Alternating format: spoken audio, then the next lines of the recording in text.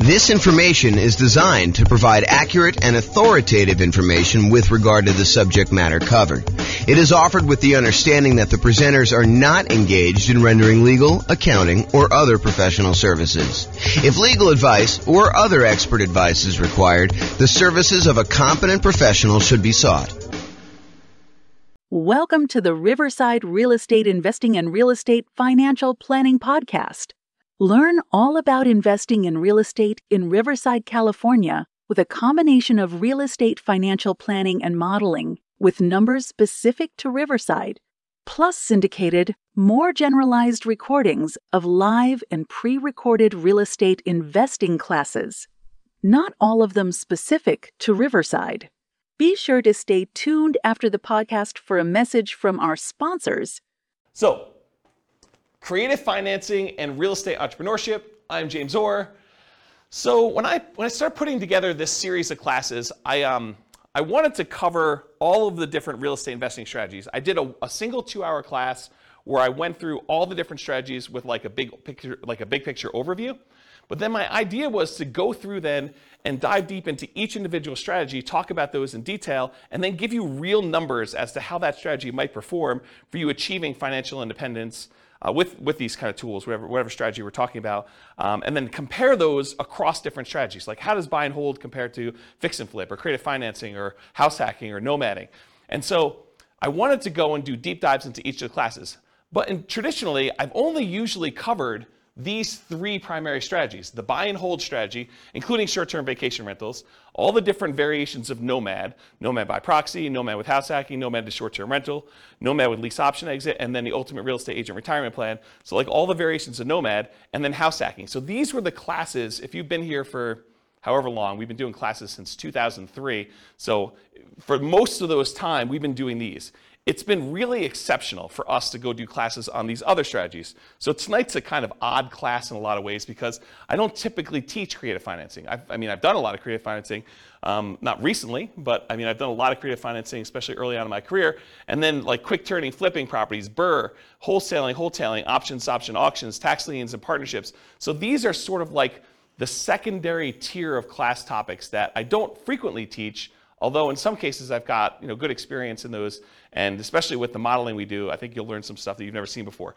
So these are sort of like the secondary ones, and so you're getting what I would consider like a secondary topic tonight. I think it's super interesting and probably a primary topic for a lot of folks, but not what we typically would cover in the class series. And then there's some stuff that we're just not going to cover, like real estate investment trusts. Go talk to a stockbroker.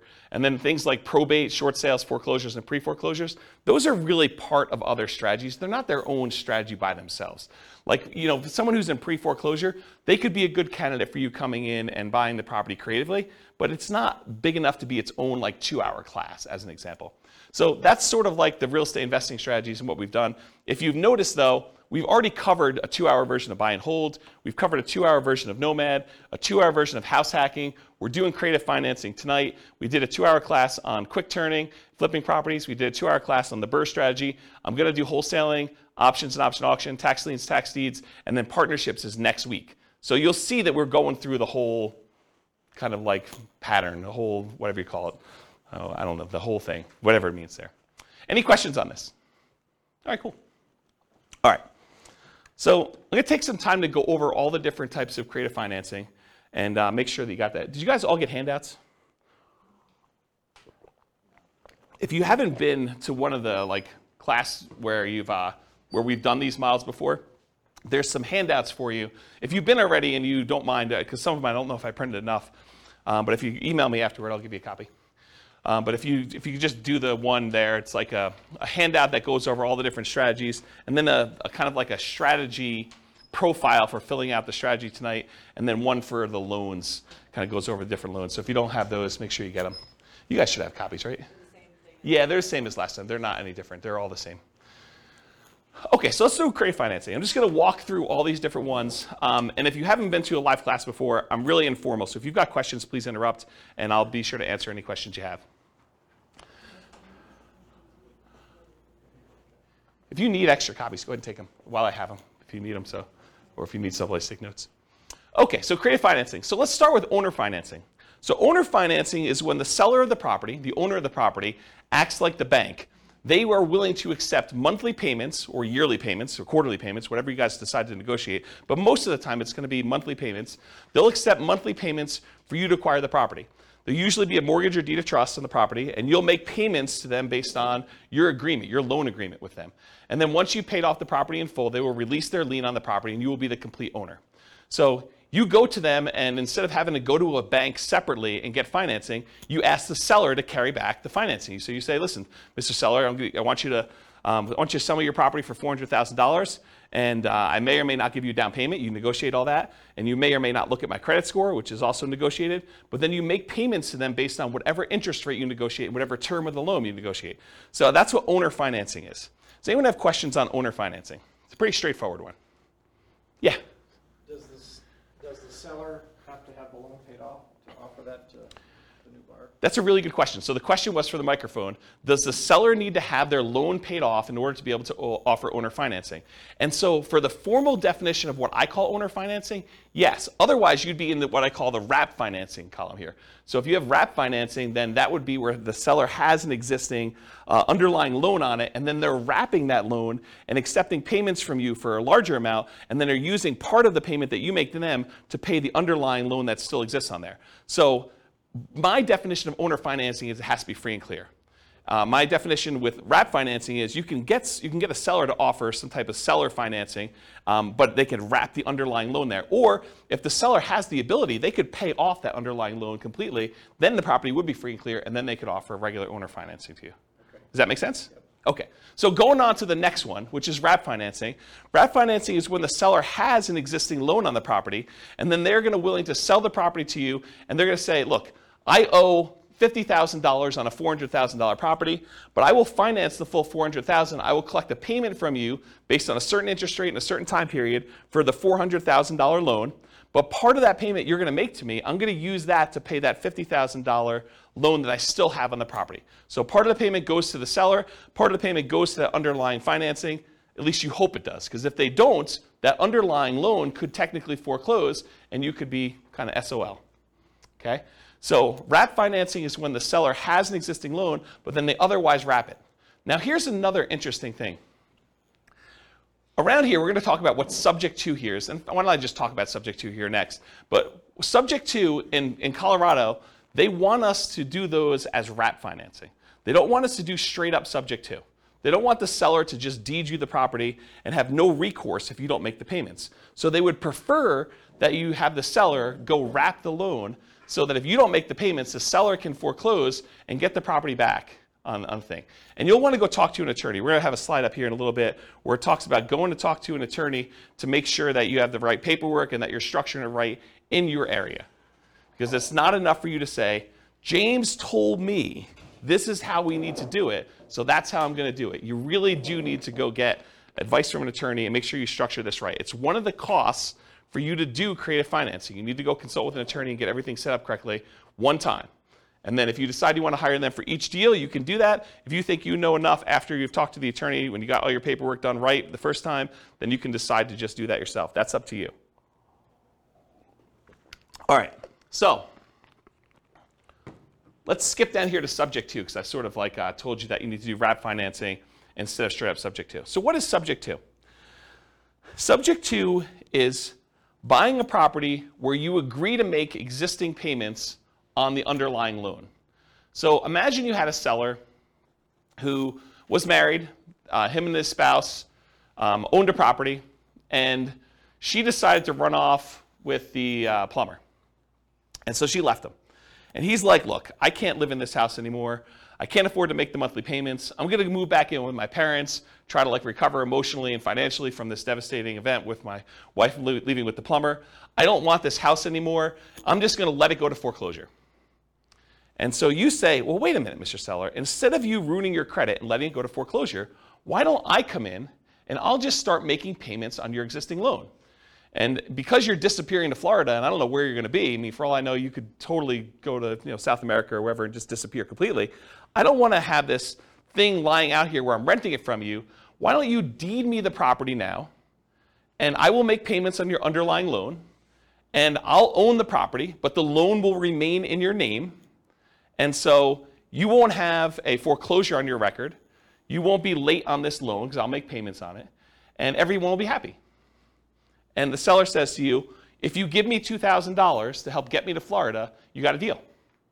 And so now you bought the property subject to the existing financing.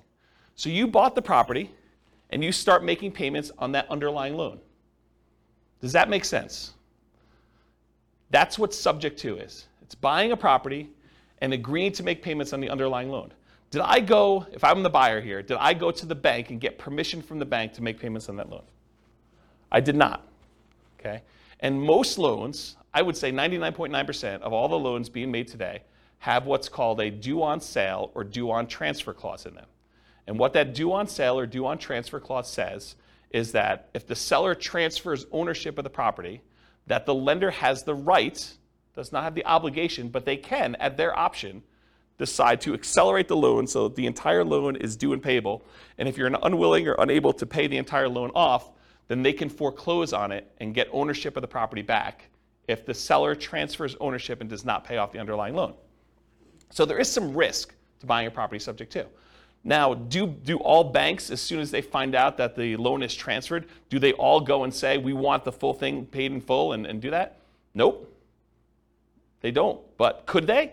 Yes, they can. And in fact, I usually do this just to make my point, and you guys can't say, James never told me that a lender can call the loan due. So for, I don't know, 15, 20 years now almost, I've been teaching class since 2003, so what is that, almost 20 years? I always stand on a chair, and I tell you, the lenders can foreclose on the property. When you transfer title, they can decide to accelerate the loan. That due on sale, due on transfer clause means that they can decide to call the loan due.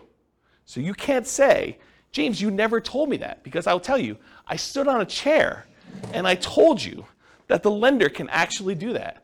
Now, will they do that? I don't know. Historically, they haven't.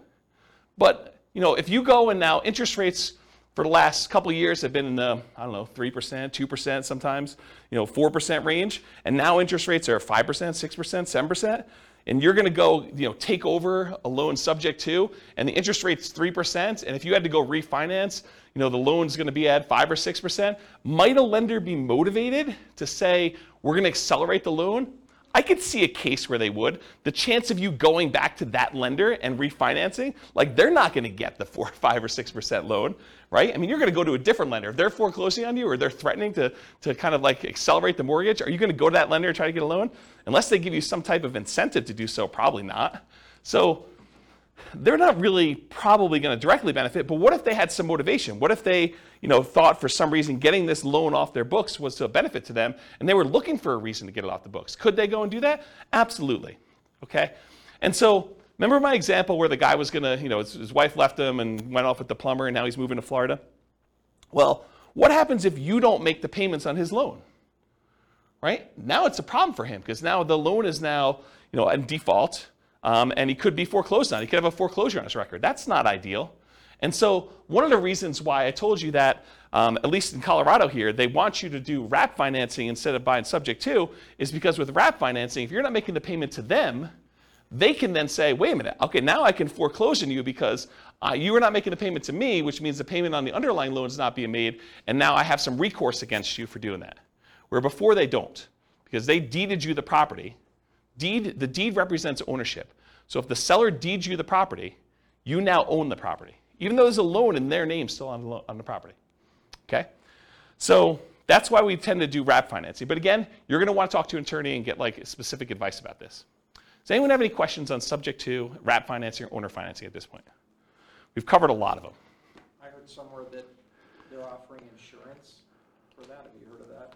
No, insurance in what way? So Bill said, it's Bill, right? The due on sale clause.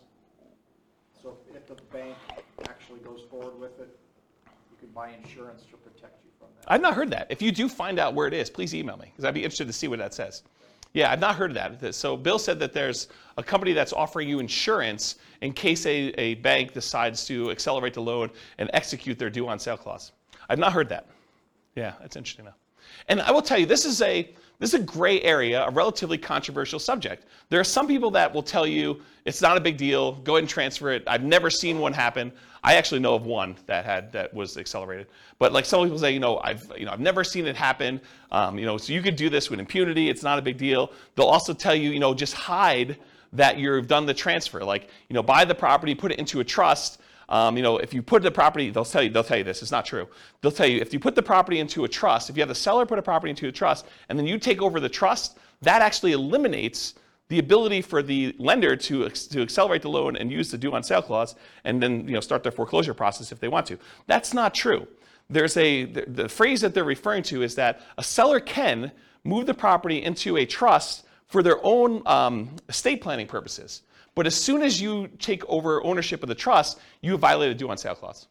So if they maintain ownership of the trust, if it actually is for their benefit directly, then that doesn't violate the due on sale clause. But if you take actually ownership of the trust, then that happens there. And they'll say, but no one really knows the trust. The trust is a private document. It kind of sits there.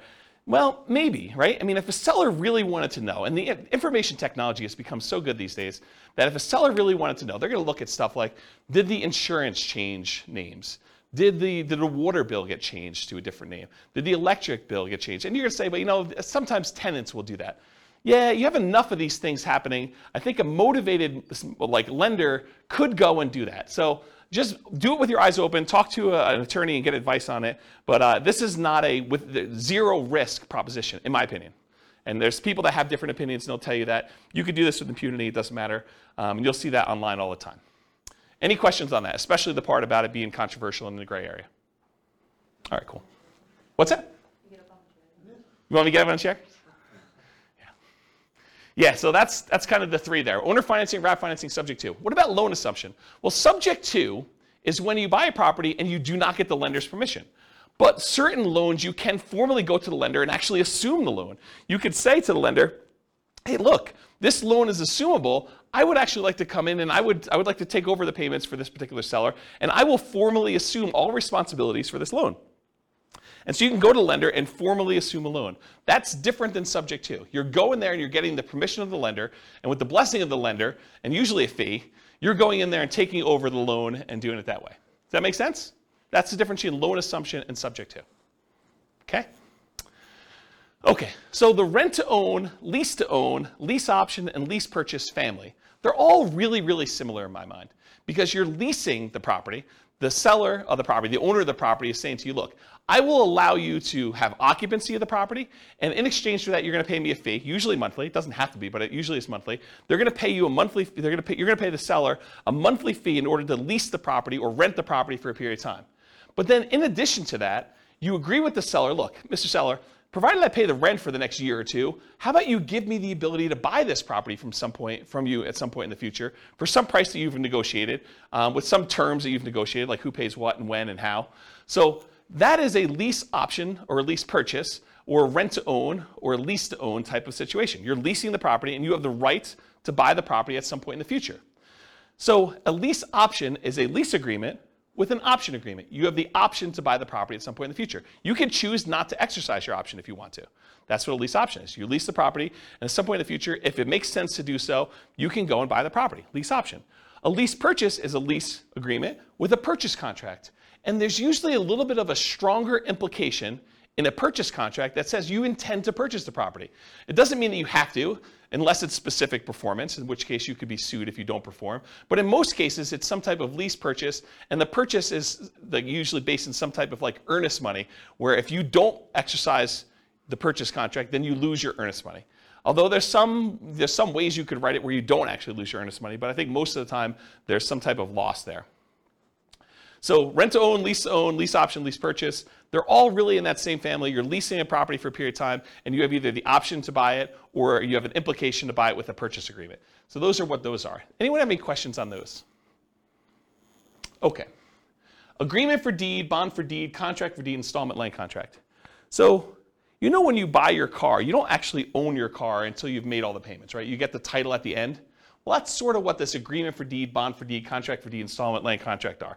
You're making payments on a property over time, and if you fulfill all the payments in the terms of your agreement, then at the end of that, the seller is going to give you the deed to the property. You have an agreement to make payments, and then eventually get the deed. Bless you. Or you have an installment land contract. You have a contract for the deed where you're agreeing to do certain things, and at the end you get the deed for the property. So it's sort of like car payments for houses, is the best way I can describe it. Okay? So those really are the 6 types of creative financing. Owner financing, where they don't have a loan, and the seller acts like the bank. Wrap financing, where they have an underlying loan, and the seller acts sort of like the bank, but there's a loan on the property. Loan assumption, where you formally go and assume responsibility from the loan with the lender. The rent-to-own, lease-to-own, lease option, lease purchase family, where you're leasing the property and you have the right to buy it at some point in the future. The agreement for deed, contract for deed, installment land contract, that sort of family, where you are kind of like making payments and then you get the deed at the end. And then finally, subject to, where the seller just deeds you the property and technically, you don't even have to make payments on the underlying loan. It doesn't have to be that. You're just buying the property knowing that there are existing liens on the property. But in the overwhelming majority of the cases, you're going to agree to make the payments on that loan. You're buying the property subject to, and you're going to agree to the seller that you're going to make those payments. Any questions on those 6? Okay. So for tonight, I'm going to discuss those different strategies, and we're going to go into like all the different risks, and is it scalable, and all the kind of different characteristics of doing these strategies. But I'm going to talk about things, and I have to generalize in order to do it. Are there exceptions to what I'm going to say tonight? Could you say to me, but James, what about this really weird situation where this happens, and this happens, and this happens? Isn't that sort of different than what you're saying? Absolutely. I can't cover every possible situation that comes up. So there are exceptions to everything I'm going to say. And I've tried to be comprehensive and include everything I can, but it's not possible to do that. There are exceptions to everything. So you can find a deal or structure a deal to make choices that are not in line with what I've defined here. And beware, just because you don't think there's a chance that X can happen, it doesn't mean that it won't happen. This is designed, in my opinion, to be a starting point discussion to help you make better investing decisions on your own with additional knowledge. This is not like the end of your education. And at a minimum, in my opinion, in order to do any creative financing deals, you should budget talking to an attorney in your marketplace who like specializes in doing creative financing to make sure you're doing it right in your marketplace. You should not say, James told me this, therefore it is 100% correct in my marketplace. Okay? Do your own research. All right, so creative financing variations. So if you have your handout with you, the one that has like all the different creative financing things on here, you'll notice at the very top is a quote. It says, what's a strategy? A strategy is a unique combination of entry, holding period, and exit. So how you get into a deal, the period of time or how you hold the property, and then how you get out of a deal, okay?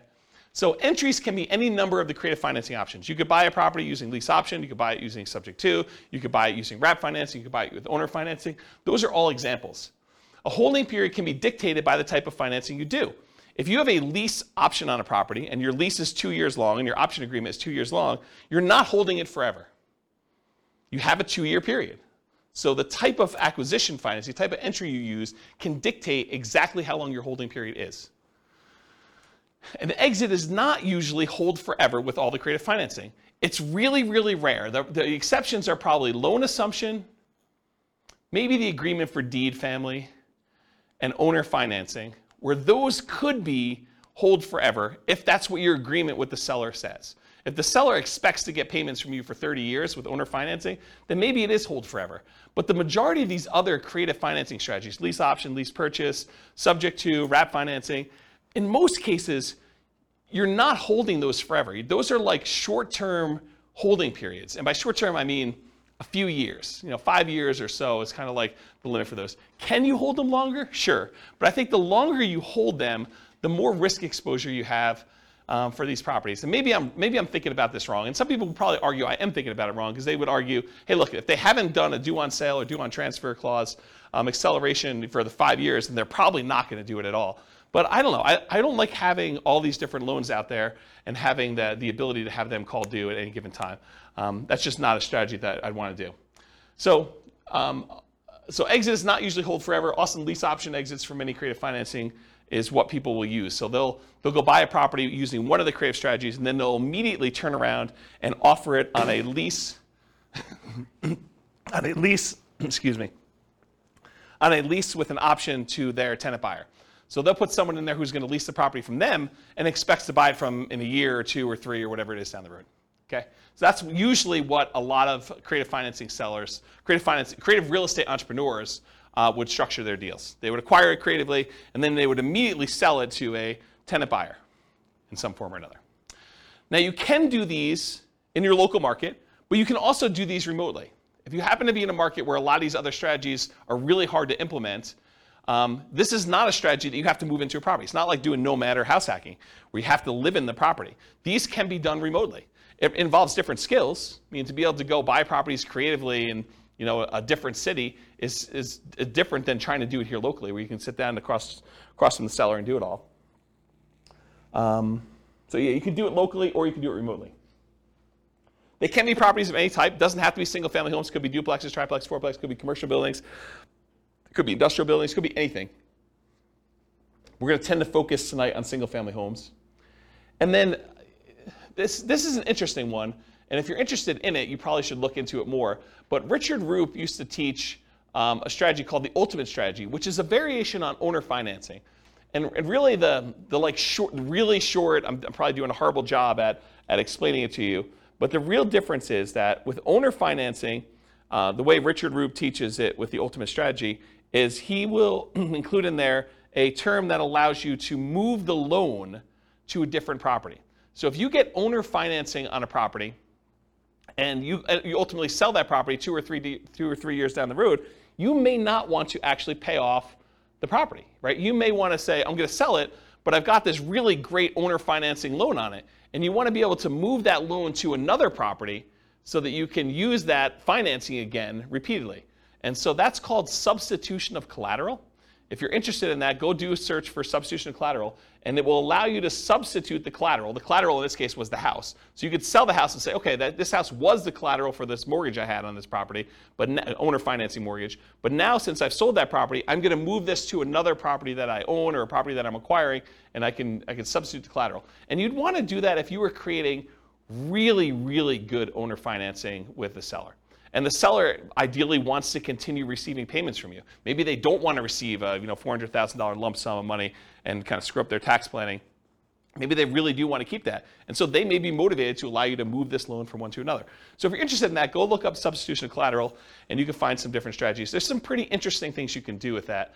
Another source of this idea of substitution collateral, I'm not sure if they're even selling them anymore, but it was a guy named Mike Summey. I think it's Summey, S-U-M-M-E-Y, I believe, Mike Summey. And he wrote, along with Roger Dawson, he did a series of books called The Weekend Millionaire Real Estate Investor. And there's a series of them. There's like the Weekend Millionaire Real Estate Investor book. There's like an FAQ book. There's a book on negotiations, which Roger Dawson is sort of known for. And those are actually pretty good books for kind of like doing calculations for owner financing and making sure that you're only buying positive cash flowing properties and things of that nature. And he does talk about substitution collateral in there. So that's another good reference for it if you're kind of looking for a mass market paperback source for this information. So, all right, any questions on creative financing variations? Is this helpful for you guys? All right. Sometimes I get in my own zone. I like just sort of like walk and talk and pace, and you guys get the benefit of that. I look like a caged animal up here just walking back and forth. All right, so is real estate, is like all the creative financing stuff, is that like a real estate investor strategy where someone is deploying money and they're expecting to get a return on their money? Or is it more of like an entrepreneurial, like a real estate entrepreneurship sort of thing where they're actively doing work and they're expecting to be earning money for the work and labor that to do? Maybe there's a little bit of money involved in there, but primarily it's like the effort and the labor doing it. What do you think? For creative financing, is it usually like I'm deploying a large amount of money, or is it usually like I'm out there hustling and doing work and trying to convert that to big chunks of cash in some form or another? What do you think? Yeah, I think this is an entrepreneurship one. I think this is a pretty clear example of it. You're going to do all this effort and work. You're not really taking like big down payments and going buying 20% down or 25% down buying whole type properties. So here's the big slide. And this is the slide I think that it's going to disappoint some folks, because they're all coming into this creative financing world thinking, I don't need to do, I didn't want to do all this creative financing because I don't need to have any money in the deal, right? I could do all this stuff without any money. Well, maybe. I mean, you probably could find a deal where you could do it with no money, but I think that's exceptional. I mean, like really, really exceptional. Once you see my list of what the expenses are for doing it, I think you'll agree with me. It would be pretty exceptional to do that. So the first thing for money required, the first thing is you absolutely have to go talk to an attorney. I think anyone who is going to go try to do these deals without having a consultation with a local attorney who specializes in some type of creative real estate financing, I think that's a huge mistake. I think you could easily lose a lot more money than you could possibly make on this deal by screwing this up. And so it pays to go have a 1 hour, 2 hour, 3 hour consultation. It'll cost you, I don't know, $500, maybe $1,000. But if you think about it in terms of being able to acquire deals creatively now, I think that's a worthwhile expense to do that. So number one, you need to have a consultation with a local attorney to get the correct paperwork and advice on how to structure these deals. Because if you hadn't come to this class or listened to this episode in the podcast later, you would think to yourself, oh, I'll just buy subject to. I don't know about this whole wrap financing thing. I didn't realize that was going to be a big issue. And it's not an issue until it is, right? It's not an issue until something happens where now the seller feels like you screwed them and they go and they talk to the Division of Securities or what do they call the people that are looking out for the consumer's welfare in like the state? Anyone know what that division is? It's like the Consumer Protection Department or something. I don't know what they call it. But if they go complain that you're doing this kind of weird stuff and a kind of government agency with unlimited resources and trying to make a lesson of you, I don't know. I'm not sure I'd want to be on the other side of that. So I think you want to go talk to an attorney, make sure you structure this correctly, get the right paperwork for your city, make sure you're doing it right. So that's money required. And I think if you're doing your first deal, I think you could structure this in a way where that becomes almost a cost of doing the deal, right? You can come to an agreement in kind of spirit with the seller and say, look, seller, so once we come to an agreement on paper, I'm going to go meet with the attorney and have the attorney draft this up the way it's supposed to be with legal paperwork. And that sort of becomes part of your acquisition for the property on that first one. You don't have to do it ahead of time, although I probably would. I'd rather spend the money up front and know exactly what I'm doing rather than wait till the last minute and try to structure it that way. Okay, so money required, consultation with local attorney to get correct paperwork and advice. The next thing is, how do you find these deals? We're going to talk tonight, I have a few slides on marketing. We're going to talk tonight about lazy marketing versus poor marketing. Lazy marketing is where you're willing to spend money in order to get deals flowing to you. That's lazy marketing. Poor marketing is where you're willing to put in effort, time, in order to have deals that you go out there and find. Okay, and I have a couple slides with examples and I'll go into that. But if you're not going to do all poor marketing, which you're going to get tired of doing this if you've never done this before to go try to find deals using the poor strategies, it's very, very labor intensive and I don't think it's very much fun personally. But I think eventually you want to get to the point where you're doing lazy marketing, you're putting out marketing, spending money to do things and having deals flow to you. So I think you're going to need to have money, bless you, I think you're going to need to have money set aside, marketing, in order to find or acquire the deal. So you're going to spend money in order to acquire the deal. And I'll tell you my assumptions for what we do when we get to the numbers later tonight. Okay, so that's marketing to find or acquire the deal. In addition to that, you're going to need some type of money to capture the deal. You're going to need earnest money or an option fee. If you're doing a lease option with the seller, you need to pay the seller an option fee in most cases. Some people will teach you online, you could do this really cheap. Give the seller $20, you're good. Still $20. And I think most sellers are probably going to want a little bit more than that. You'll open yourself up to more deal flow if you're willing to do the deals that require more money. If a seller says, look, I can't do this deal unless you give me $2,000. If you don't have $2,000 to do the deal, you can't do that deal, right? You can try to wholesale it or something like that, but you can't do the deal if you don't have money. And so what happens to the sellers that are like, look, I've got a ton of equity in my property. I just need $20,000. Otherwise, I'll let you buy my property subject to, or wrap financing. Well, you have to have the $20,000 to do that. Otherwise, that deal was dead to you. It wasn't a good enough deal. Does that make sense? So by having some money, you open yourself up to an additional number of deals or additional percentage of deals. So you need earnest money or an option fee or something like that. I think that's part of the money required to do that. Sometimes you'll need a down payment. If you're doing owner finance, the seller says, look, I'll owner finance this property, but I want 5% down or 10% down or 20% down. I need a certain amount of money to do X. My daughter's wedding. I need to pay for school for my kid in college. And so I need $25,000. Otherwise, I'll accept payments over time, but I need a certain chunk up front. And so this is all negotiated, but you might need money for down payment. And if you're taking over debt, if you're agreeing to make payments on a seller's loan, a lot of times you'll say, look, I'm going to buy the property on the first. Well, technically, for the seller, the payment on the first really pays their mortgage for the previous 30 days because mortgages are paid in arrears. When you get a brand new mortgage, you don't make a payment on day one.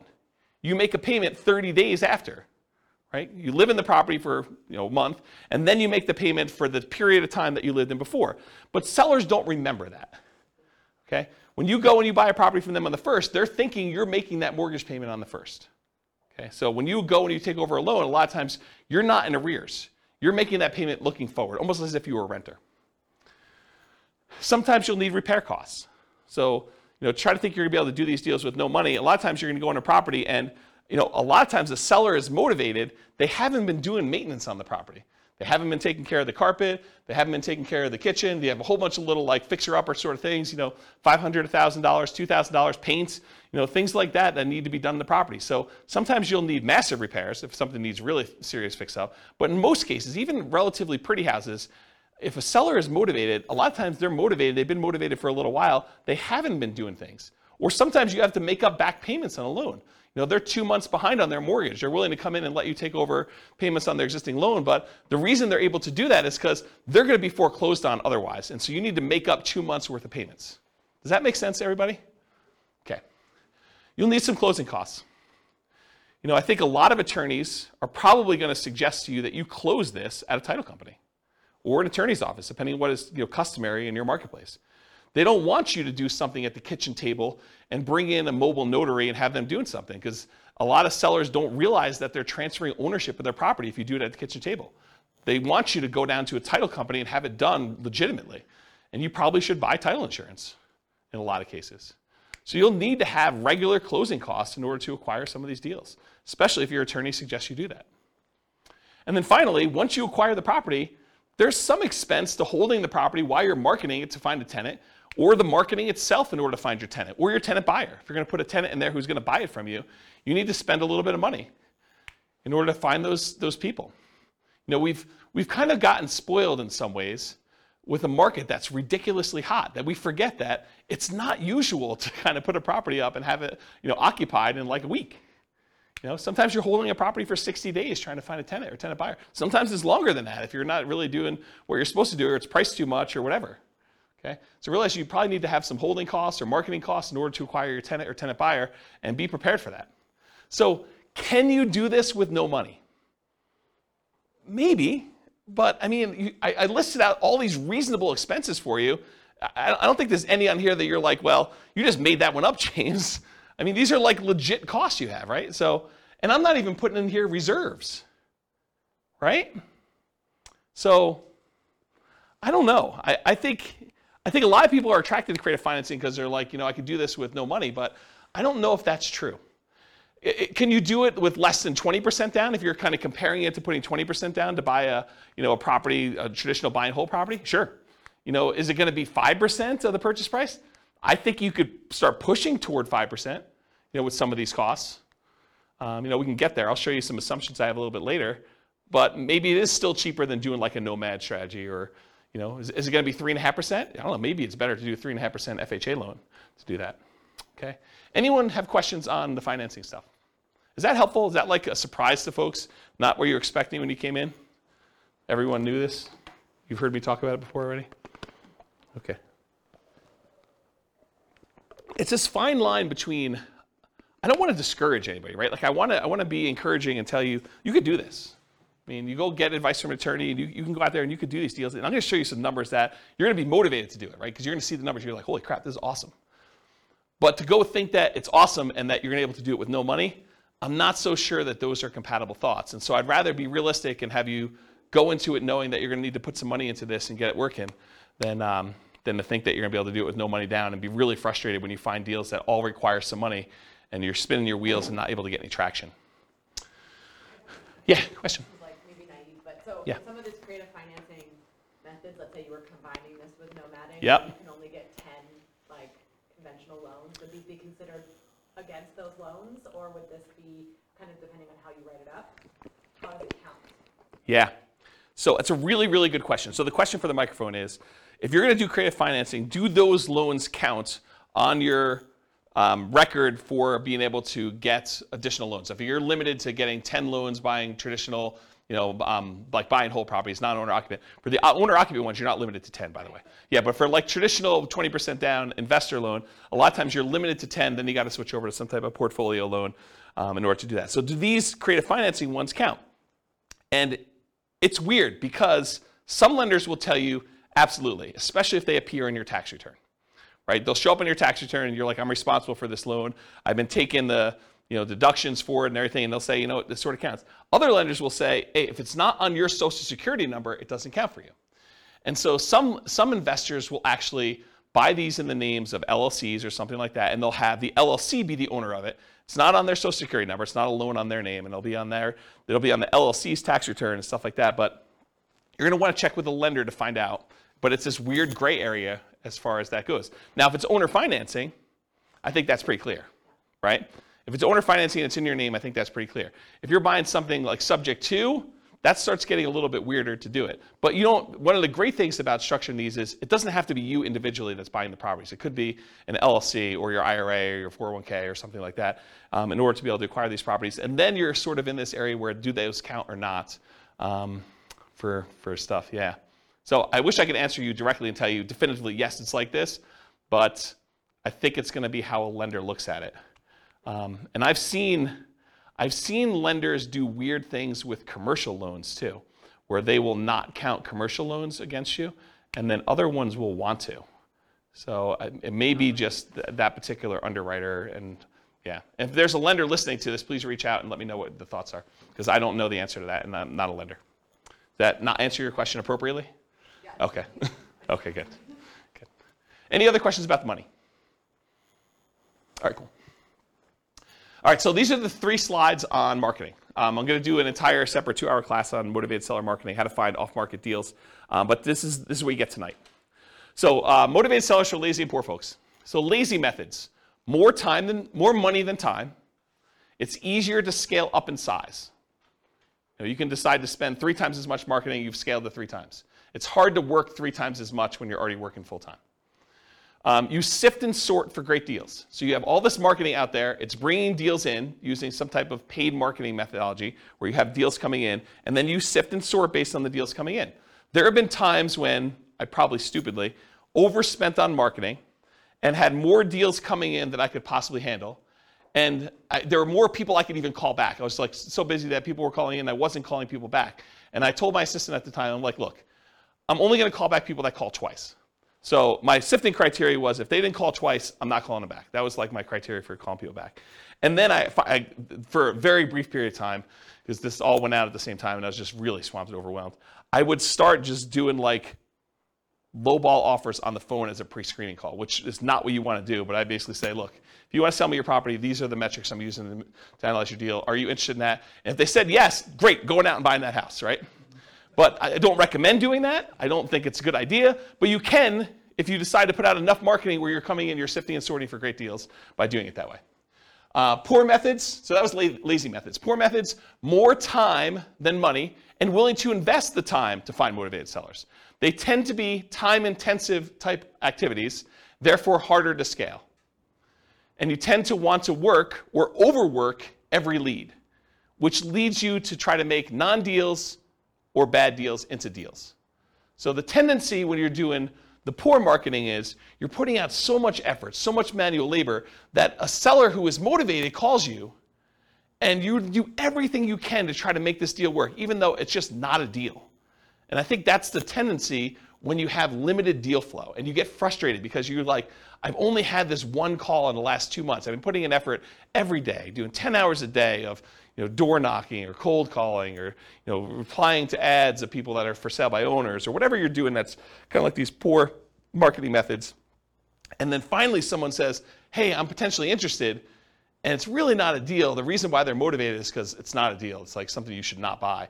But like you try to look at it from every angle. You're like, I must not be looking at this right because this is the only one I've got, so it's got to be a deal. There's, like the old joke about, there's got to be a pony in this, thing somewhere, right? Like you're trying to find something to make it work, but it's not, okay?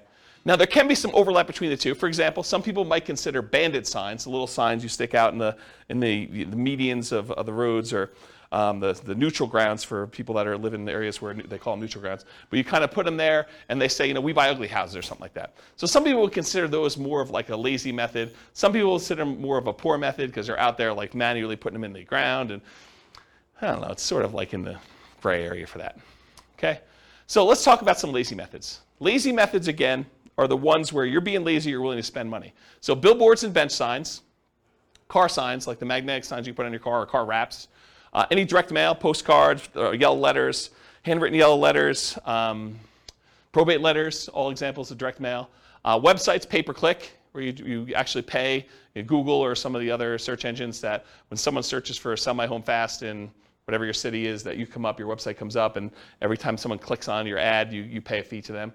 Voice or text broadcasts, where you're doing outbound voicemail blast that says, hey, I'm interested in buying your home, give me a call. And then lots of voice broadcasts or texts that say, hey, I'm interested in buying your home, text me back or call me at this number.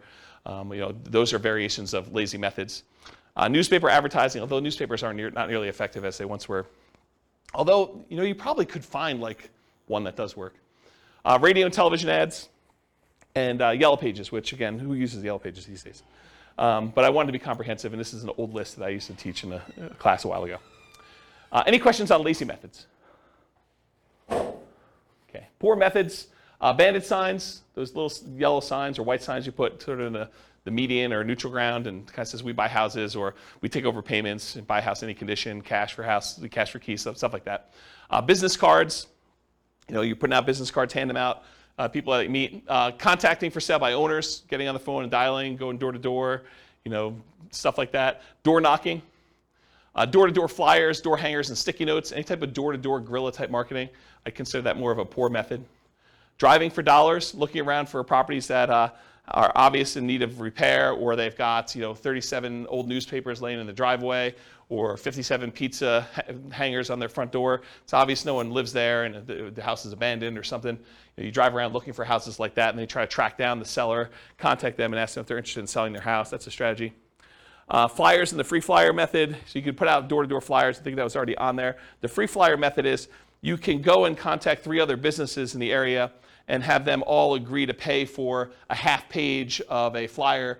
And you can charge them 1/3 of the cost for the flyer so that it covers all the printing for you. And then you go around and do door-to-door where you put up all the flyers, or you have them cover 1/3 of the cost of the printing and someone to deliver them for you. And you basically get the 4th spot on that 2-page thing for free. So it's a way for you to have an unlimited budget for doing marketing where you're getting 3 other businesses, the pizza company, the plumbing guy or AC guy or, something else, the weight loss guy. And they're all like on there and they're trying to sell their product or service, and you're one of the 4 on there advertising, and you do as much free advertising as you want doing that. That's what the free flyer method is. And then networking, telling people, what do you do? I buy investment properties. Someone is needing to sell their property, I can help them sell their properties, that sort of stuff, elevator speech. Sometimes you can find properties through real estate agents. I have bought properties creatively through real estate agents. It's hard to do. You can do it though. Posting ads, going on sites like Craigslist or something like that in order to find potential deals there. Promotional clothing, we buy houses type shirts or things like that. Real estate wholesalers and bird dogs, you can find deals that way. And then your website, if you're willing to do search engine optimization, write content, or do social media marketing, you could find deals that way as well. So those are all like more the poor methods where you're putting in more labor in order to find deals. Does that make sense? You guys understand the difference between lazy methods and poor methods and why I differentiate them and kind of how they work and scalability and stuff? Good? Cool.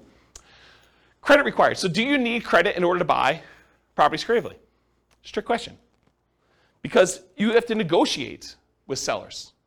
So really, it's not automatic that the seller is not going to want to check your credit. I think that a lot of sellers, especially sellers who are motivated, are not going to need to check your credit. But I think that there are some sellers who are not motivated and they own their property free and clear, and they may be a good candidate for owner financing, who may say, yeah, I'm willing to owner financing for you. How's your credit score? And you tell them it's good. You want to check my credit? And they're like, yes, I do. It's a requirement for me to do owner financing with you, and they're going to want to check your credit, and so that becomes a requirement. So if you don't have good credit, you can't do those deals.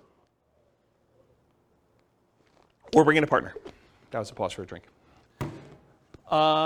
So transactions tend to be negotiated with the seller, so credit required is often a negotiation between you and the seller. There is a greater chance of finding options that do not require you to have personal credit with creative financing directly with a seller, especially if you're helping a seller solve a problem, if they're motivated in some form and they've got an issue that you can solve. Okay? This also opens up that since you don't need your personal credit to do it, you can buy in the name of an LLC or company if you want to structure things that way, or trust, or your IRA or your 401k, which we'll get to here in a second. Any questions on credit required?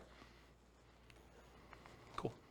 So skills required. So what do you need to know? What do you need to be able to do in order to do creative financing? And I think this list is a lot longer than a lot of other strategies because there's a lot more moving pieces. So the primary skills required for creative financing are, number one, you got to find deals. So a lot of times that means you need to have marketing skills. Because this is not like, you're trying to do traditional buy and hold, you're looking in the MLS, and all you got to do is keep looking at the stuff until you find one that works where you run the numbers. Now you got to go out there and actually get deals. You got to create motivated sellers. You got to go find them and identify them and have them call you or call on them. So finding deals, you need marketing skills. You still need to be able to analyze deals. And analyzing deals for creative financing, it adds an additional layer of complexity. It's not something you can't learn, but it's not as straightforward as just, I'm going to get a 20% down loan. Do I like the cash on cash? Do I like the internal rate of return? Am I looking at those numbers? It's a little bit more nuanced than that of how you structure it, how you run the numbers. Once you've done it a few times, it's pretty easy. So you need to be able to do a deal analysis. In some cases, you'll need to do rehab estimating, going into a property and finding out how much it's going to cost to get it ready to rent or tenant buyer. You need to do cash flow estimating, figuring out what the rent's going to be on that and doing those calculations. And in a lot of cases, you may need to estimate value to find out what you're going to sell the property for to your tenant buyer and what you're going to be able to buy it for, and is that a good enough deal? And is that reasonable? Will the property appraise when your tenant buyer goes to get a loan on it and cash you out? And so I think you need to be able to estimate values of properties. If you're doing traditional buy and hold, you may not need to do that at all. So it's an additional skill. Deal structuring, I kind of talked about that already, but you need to be able to structure these deals, figure out how you're going to structure, what type of creative financing you're going to offer, what type of profit spread you need, what type of cash flow you need, all those different things as part of deal structuring. In some cases, you may want to go raise money. So possibly raising money becomes more of an issue with this. I think you could probably list that in a lot of different strategies, but I think it's even more appropriate in this particular one, is possibly raising money as a possible skill. And then selling or filling the property, either selling it outright or putting a tenant buyer in the property or putting a tenant in the property or doing a short-term rental. Whatever you decide to do as your exit strategy, you need to be able to do that part of that skill too, or managing someone who's willing to do that. Property management, while the tenant or the tenant buyer is in the property, you need to be able to do that skill. And it can vary. The skill is either you doing it yourself and all the skills needed to do that, or hiring somebody else like a property manager and then being able to manage the property manager to do that.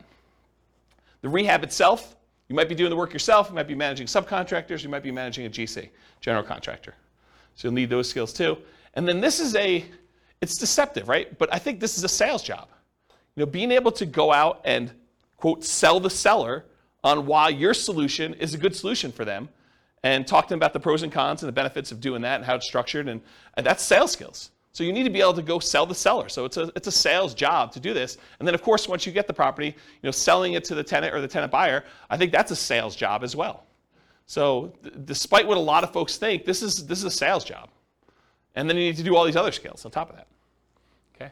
Any questions on skills required for doing creative financing? Nothing? I got no questions. I would just recommend, if you're marketing, you're reaching out to sellers to have a good CRM. That's a big thing about managing your contacts when you contact them, how often you contact them. You can also figure out your KPIs. Basically, you figure out how much it costs to get a deal in the contract. So those are some pretty important things. It's Taylor?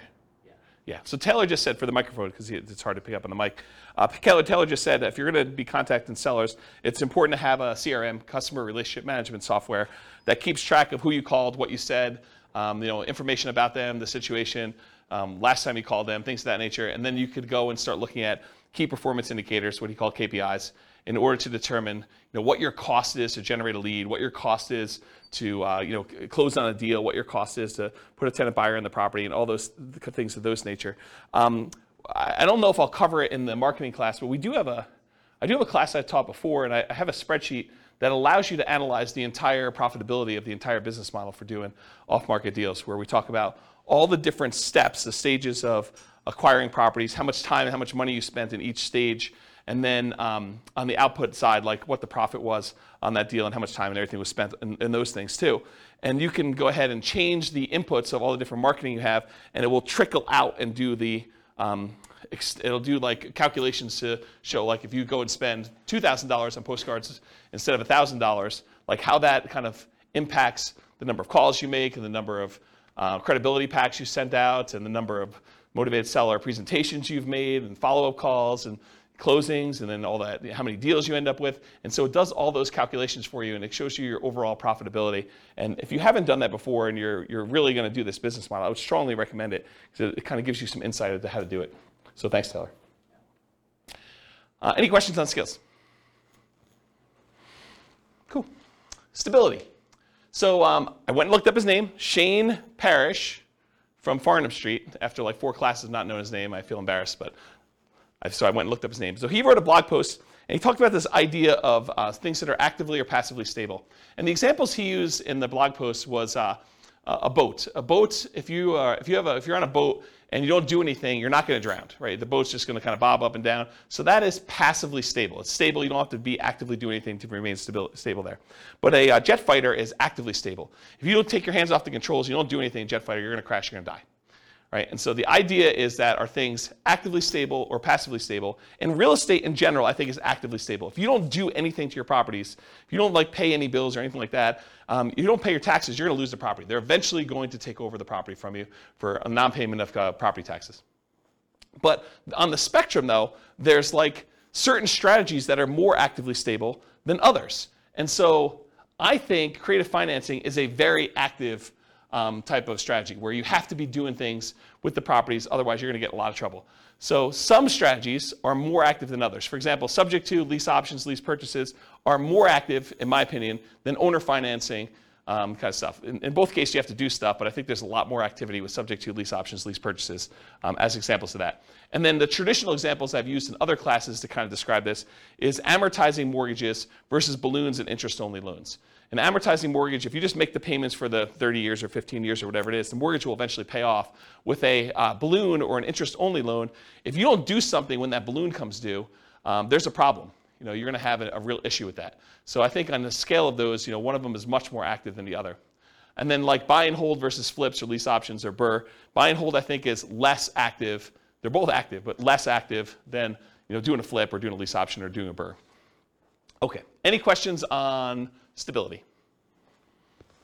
Cool. Scalability. So how scalable is creative financing? At first blush, you may think to yourself, hey, with relatively small amount into the deal, I could do an unlimited number of these. It's infinitely scalable. I'm not limited to do 10 loans.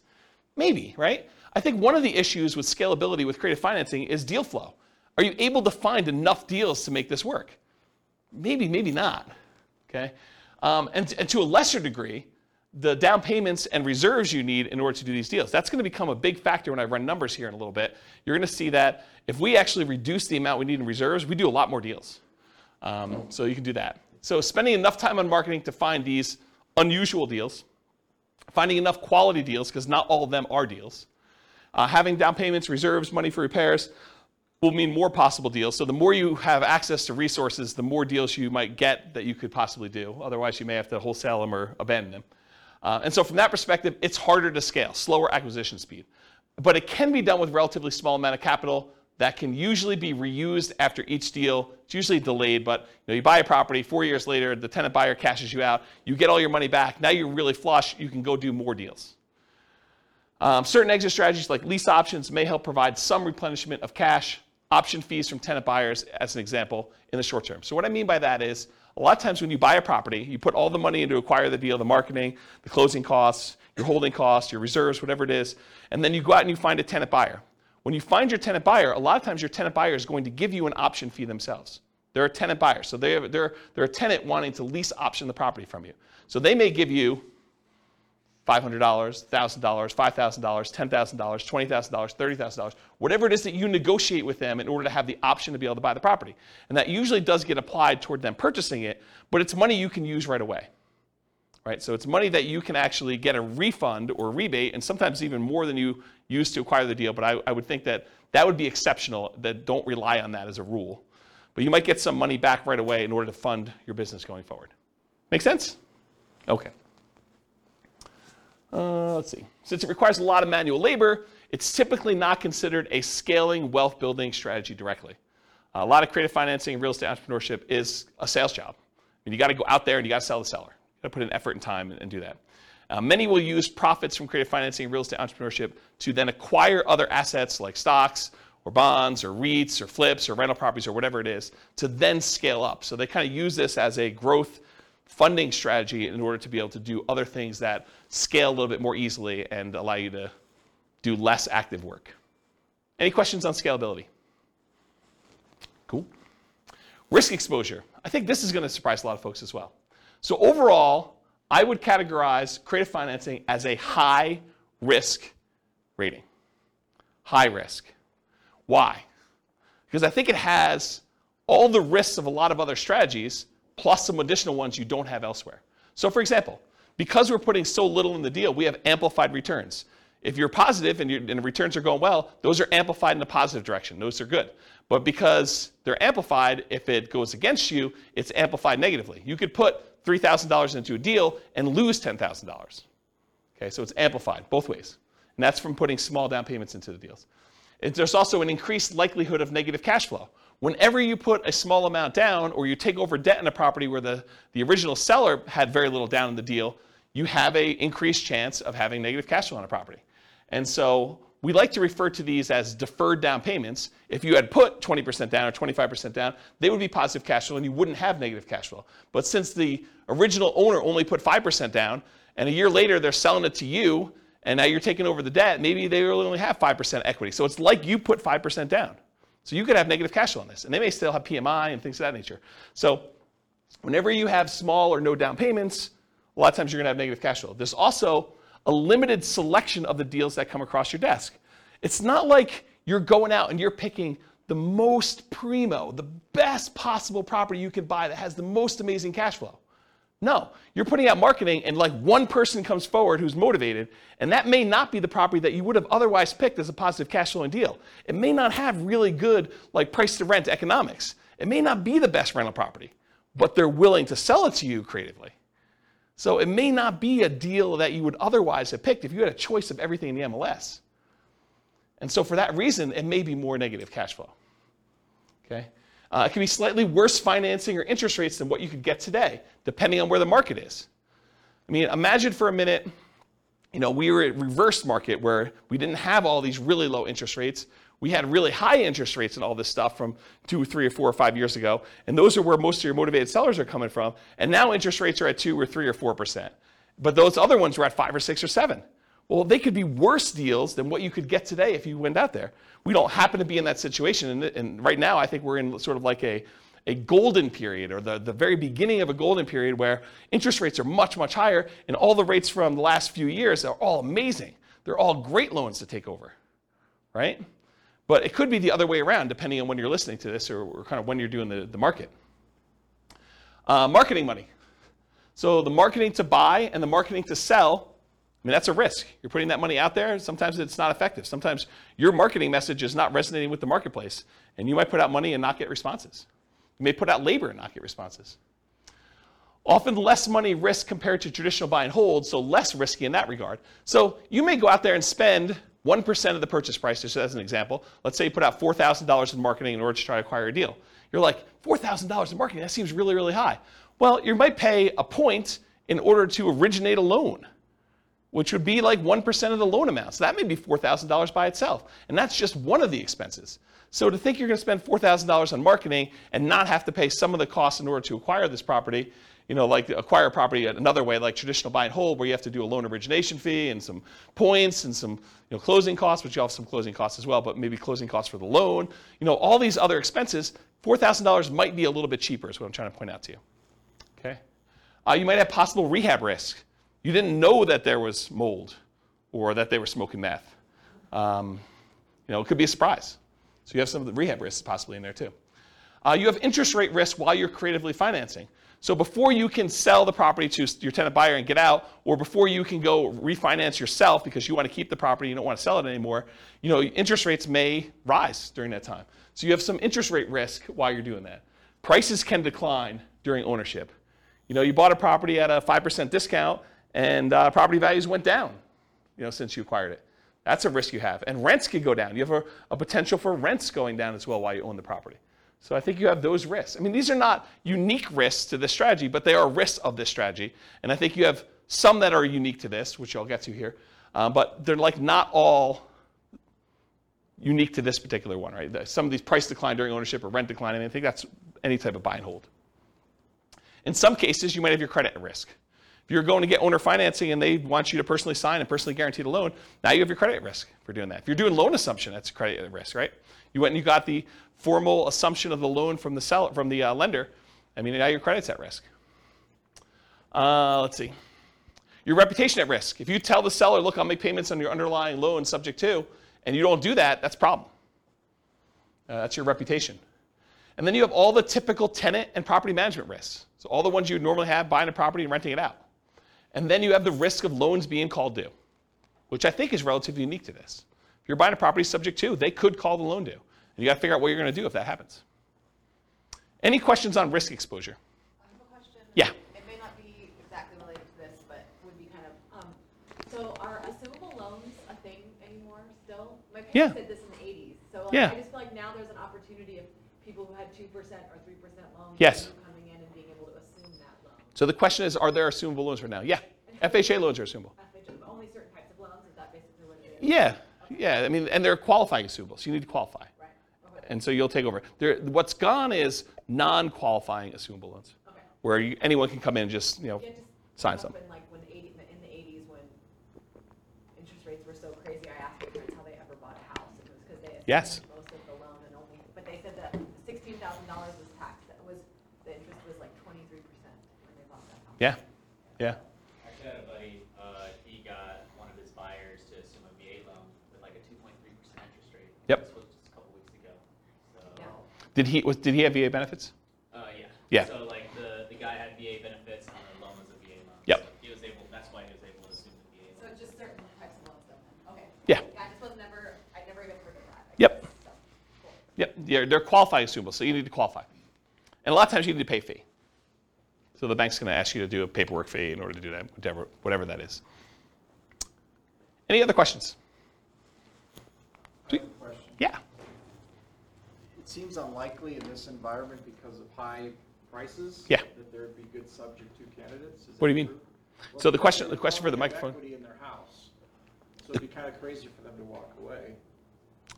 Well, I guess if they lost their job and they have no money, they can still keep their credit. Yeah, so Scott's question is, in an environment like this, where we've seen massive amounts of appreciation, and people probably have a lot of equity in their property, for someone to be able to just allow you to take over their loan subject to seems unlikely. And that's not quite true, because what they may say is, look, if you give me the $30,000 in equity I have, you could take over my loan.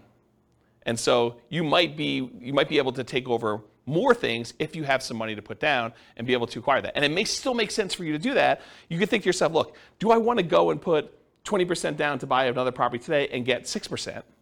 Or do I want to do, $30,000 and be able to take over 3.25? And you may still want to do that. So yes, there are still options to do it. I do agree with you, though, that the more equity they have, the more creative you need to get in structuring that. The chance of them saying, hey, I'll walk away and give you, and I'm using that in quotes, 20% of my equity just because that's my loan balance, unlikely, right? I think you can, in some cases, capture some equity. They're willing to trade some of their equity for the solution to their problem. But 20%, maybe, probably not, though, right? I think you're more likely to be able to negotiate something where you're buying at a discount. Like, I'll give you an example, and I'm going to get to this here in a second, but imagine for a minute that you go in there and you offer somebody to be able to take over their loan, start making payments on their loan at a 6% discount. Well, if they were going to go sell their property with a real estate agent, they'd be walking away from 6% sales transaction costs, right? So it seems pretty easy for them to say, well, if I don't do a deal with you and I go list it with a real estate agent, I'm going to net 94%. And with you, I'm netting 94%. And it's going to be done tomorrow. They may prefer to do that, right? So so what's the difference between 94% and 93%? Not much, right? Especially since the value is not exact. What's the difference between 93 and 92? Yeah, and especially if they need work on the property. And or maybe they don't know the value of what it is right now. Maybe they think it's a little bit lower, a little bit higher. I mean, it's hard to say. And you have unrealistic sellers who think that their property is worth, $50,000 more than the one that sold across the street, who has, backs to a park and has all sorts of crazy stuff, and theirs doesn't. and they think that theirs is worth that. But then there's sellers that are like, I don't think my house is worth quite that much. And the inefficient real estate market is part of what allows us to do some of this stuff. Okay. Yeah. So now, I know I'm not at all well versed in legal things. Yeah. And Neither am I. I'm not an attorney. I know you would talk to an attorney and you try to have this written up really well, but one of the things that I feel like keeps running in my mind is like, Yeah. what if the seller dies and you're the person buying the creative financing? It should be written in some way, but I just feel like sometimes things get weird. Yeah. When people die. This seems like an additional risk of like, you're not going through an institution, your loan isn't held by some bank where it doesn't really matter who the person is. You now have this like individual entity that Rachel, their family comes involved, and then there's probate. Yeah, Rachel, I'm pretty paranoid too, and I come up with all sorts of like weird situations that happen. But honestly, that is one I don't actually have a problem with, because my understanding, and I had a client of mine die while they were selling a house with me, and what happens is the paperwork is written such that the obligations they had get passed on to their heirs. So it's already pre-existing in the paperwork that I was using to do that, and I would assume yours would too if your attorney did it. So the obligation for the owner financier, or whatever you had agreed to them, is now an obligation of their heirs. And it's not like they could say, we've changed our mind, we're not doing that. They may be motivated to get out of the deal, and you may be able to negotiate paying it off at a discount or some other benefit to you, but it's not like, I don't personally have that one worry. I have a lot of other worries, and you and I could probably get together and talk about all the crazy crap that could go on in the world and how bad things go, but that's not one you and I share. Yeah. Okay.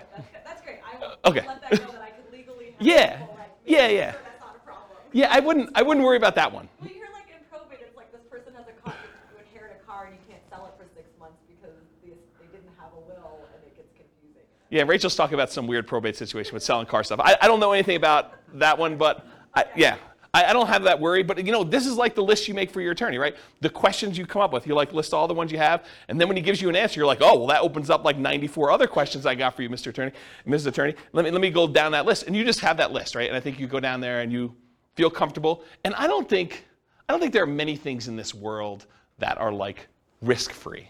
Right? You decide like where you want to live on the risk continuum. Do you want to be in a spot where you're okay with being loosey-goosey with your paperwork and not consulting an attorney with every question? Or are you like, hey, look, I got a lot to lose. I'm going to go talk to an attorney, and I'm not going to do anything that I don't actually really, really know the answer to without talking with my attorney before I make a decision. So I think there's kind of a spectrum of things in that nature. And honestly, attorneys have different opinions on stuff. Right? If you experience this, where you go talk to one attorney and they tell you black and white, it's this. And then you go talk to another attorney, they're like, well, not really. It's that most of the time, but it can be this or this or this. And so I think that happens too. All right, any other questions? Just a comment on the marketing money. Yeah. The risk is higher in different markets too. Like here in Colorado, I've spent a lot of money just to get a seller on the phone that said, like, you're the 30th person that said they want to buy my house. Yeah, so what Taylor just said is that the amount of money you need to spend on marketing can vary market to market. I also think it varies like market conditions to market conditions. Like in the last 3 years where a seller could list their property in the MLS and get 30 offers on it, 20 of them above list price, that's a very different expense to getting a seller to call you than a market where properties are sitting on the market for 6 months and they're not selling. And so I think market conditions come into play, and I think partly the market you're in has an impact on that too. If you're trying to buy, like for the recording, we live in a market where there's this really nice part of Fort Collins called Old Town Fort Collins, and there's like a really nice row of houses where they're all really expensive and no one really wants to move from there, and it's all really in high demand. If you're doing marketing to try to find a deal there, I mean, that's kind of hard, right? Kind of tricky. Can you find them there? Sure, but I mean, you're stacking the deck against you trying to find properties in that thing. Okay, any questions on risk exposure? I actually might get close on time. This is really weird. All right, so profit speed. So how quickly, what's the size of the profit, and how quickly do you see profit on these? So if you guys haven't seen this before, I'll do the short version of this. It's in a lot of the other classes, but these are the 5 areas of return for rental properties. There are really 4 areas of return for the rental, and then the return you get from the reserves you have sitting on the sideline. So appreciation, the tendency for property values to go up over a period of time. Cash flow, that's all the income you have coming in from the property, including rents and stuff like that, minus all the expenses, property taxes, insurance, maintenance, vacancy, property management, if I didn't mention that again, capital expenses, like all those things. So you subtract all the expenses out, whatever's left over is your cash flow. Tax benefits is usually the cash flow from depreciation. So when you rent the property out, you get this depreciation benefit. It's a phantom expense given to you by the government on your tax return. That means you pay less in income tax. And so whatever the amount you have to pay less in income tax is what we consider cash flow from depreciation for owning this property. And then how much you pay down on the loan. That's debt pay down. So those 4 areas of return, plus the area you get for the return you're getting on your reserves, gives you a total amount that you're earning. So what's the typical size you might see on this? Well, when you buy a property creatively, a lot of times you're buying it at a small discount or a big discount, depending on what you can negotiate. And so sometimes you'll get this forced depreciation. The amount you bought in year 1 that you got as a discount, plus in addition to that, whatever the appreciation is while you own the property. So if property values are going up, whatever it is, 3% a year, and you own it for 4 years, it's 3% the first year, 3% compounded the second year, 3% compounded the third year, 3% compounded the fourth year. It's 12% plus, because you have some compounding in there over that period of time. Plus, if you bought it at a 5% discount, you're talking about 17% or so amounts you made on this property over those 4 years. Then you had whatever cash flow you did. In a lot of cases, since you're buying these properties creatively, and a lot of times they have high loan-to-value loans on them, and they may not be ideal rental properties to begin with, sometimes your cash flow will be negative. Your tax benefits are usually going to be positive, and they usually offset some of your cash flow. And then debt pay down, depending on the price of the property and the interest rate. The lower the interest rate, the more you pay down in debt, just in general, for the same amount of property there. So you combine all those together, you're talking about relatively big sums when you're doing it. It's not all up front though, right? So as far as when this happens, a lot of times you'll get an option fee from your tenant buyer. When the tenant buyer comes to you and they're like, okay, I would like to rent your property and I'd like the option to be able to buy it from you from a year or 2 or 3 or 4 down the road. A lot of times they'll give you an option fee up front. So whatever you negotiate, could be $1,000, $5,000, $10,000, $20,000, whatever you negotiate with them in order to get, but you get a kind of a pop there at the beginning for that. And then you get ongoing cash flow from the rent on the property. Sometimes that's negative, sometimes it's not. And then you're going to get the big pop at the end when they cash you out or you sell the property. And so that's when usually the majority of the money comes in from doing these creative financing. Let me make sure I covered everything I wanted to. Yeah, so rents and option fees or security deposits are typically paid in advance. I think I talked about that. The paper return from forced depreciation when you're buying at a discount, I talked about that. Okay, I think I covered everything I wanted to cover on that. Any questions on the profit speed and size of profit? Cool. Finding deals. Most common methods for finding deals for sale by owners. And by for sale by owners, I mean 2 major groups. For sale by owners that are already actively marketing their property. These are the guys that they know they're for sale by owners. They're putting their property out there for sale, and they're trying to sell it themselves. And then you've got all the hidden for sale by owners. The ones that don't necessarily have their property marketed. They could be just, I would sell my property, or they're motivated and they're unwilling or unable to take action on their things. They've got a whole bunch of other stuff going on. So with those guys, you need to actually spend money on marketing and or do networking in order to find those. So those are the majority of the ways you're going to find creative financing deals. Of course, can you find a property that you could buy subject to in the MLS? I've done it before. It's really rare. I think I've only done it once. I've bought one property from the MLS subject to. There are some people that teach buying lease options from the MLS, but it's usually a strategy for properties that have been sitting on the market for a long time in a very slow-moving market. So, this is around circa 2008 or so when we had a lot of inventory and properties were not moving very quickly. And one of the solutions that investors would go to is they'd go to properties that were listed in the MLS and they would say, look, I know you had your property listed for sale. It's been on the market for 6 months. You guys haven't had any offers. How about I do a lease option? You stop the bleeding, especially a property that's vacant. I'll stop the bleeding. I'll come in here and I'll make payments on it. And then I'll agree to buy it from you for this price a year or 2 or 3 down the road. And I think for some sellers, that was a good solution to their problem. And I think if we got into a soft market again, I think that could come back. With as hot as the market has been for the last, whatever it is, I think the probability, you can still find them, but the probability of finding those is lower with a really hot market. And then I think really occasionally, especially with a loan assumption, you may be able to find real estate owned Right now, there's so few properties that have been foreclosed on. I mean, I think we're literally at all-time lows. I was looking at some stats on this recently. But eventually, that comes back around. There'll be some people that have foreclosures, and the bank will take back properties. And some banks actually keep their own properties on their books, and they call it real estate owned. And you may be able to go to a bank and get them to agree to sell you a property, and they may be willing to do some type of loan assumption or owner financing, but it's from a bank, so it's really more traditional financing. But I think you could find some deals that way. And then wholesalers. Imagine like you're out there, but you don't have the money to do a deal, but they decide to come and wholesale the deal to you, and you have the money to do it. So you can find people that are like you out there trying to find deals that they can't take down themselves or unwilling to take down if it doesn't meet their criteria. Any questions on finding deals? Sweet. So to analyze deals, you can use the spreadsheet, realestateFinancialPlanner.com/spreadsheet. It's the world's greatest real estate deal analysis spreadsheet. That's the humble name for it. And so you can go ahead and just use that for doing your rental property analysis when you're buying a property. Just put in what you're putting down on the property, what you're going to get for income on the property, and you can do all the analysis you need to for that. Any questions on analyzing deals? I probably need to do like a class on how to analyze deals, like how to fill out the spreadsheet, right? Or no one needs that? No one needs that? Wow, okay, I won't do it then. Sweet, save me a night. All right, market conditions. Really, no one needs it, huh? That's good.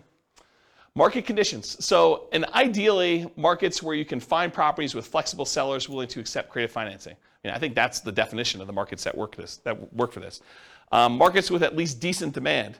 Sometimes you can find deals, but it's really hard to liquidate the deals, and that's why you can find them.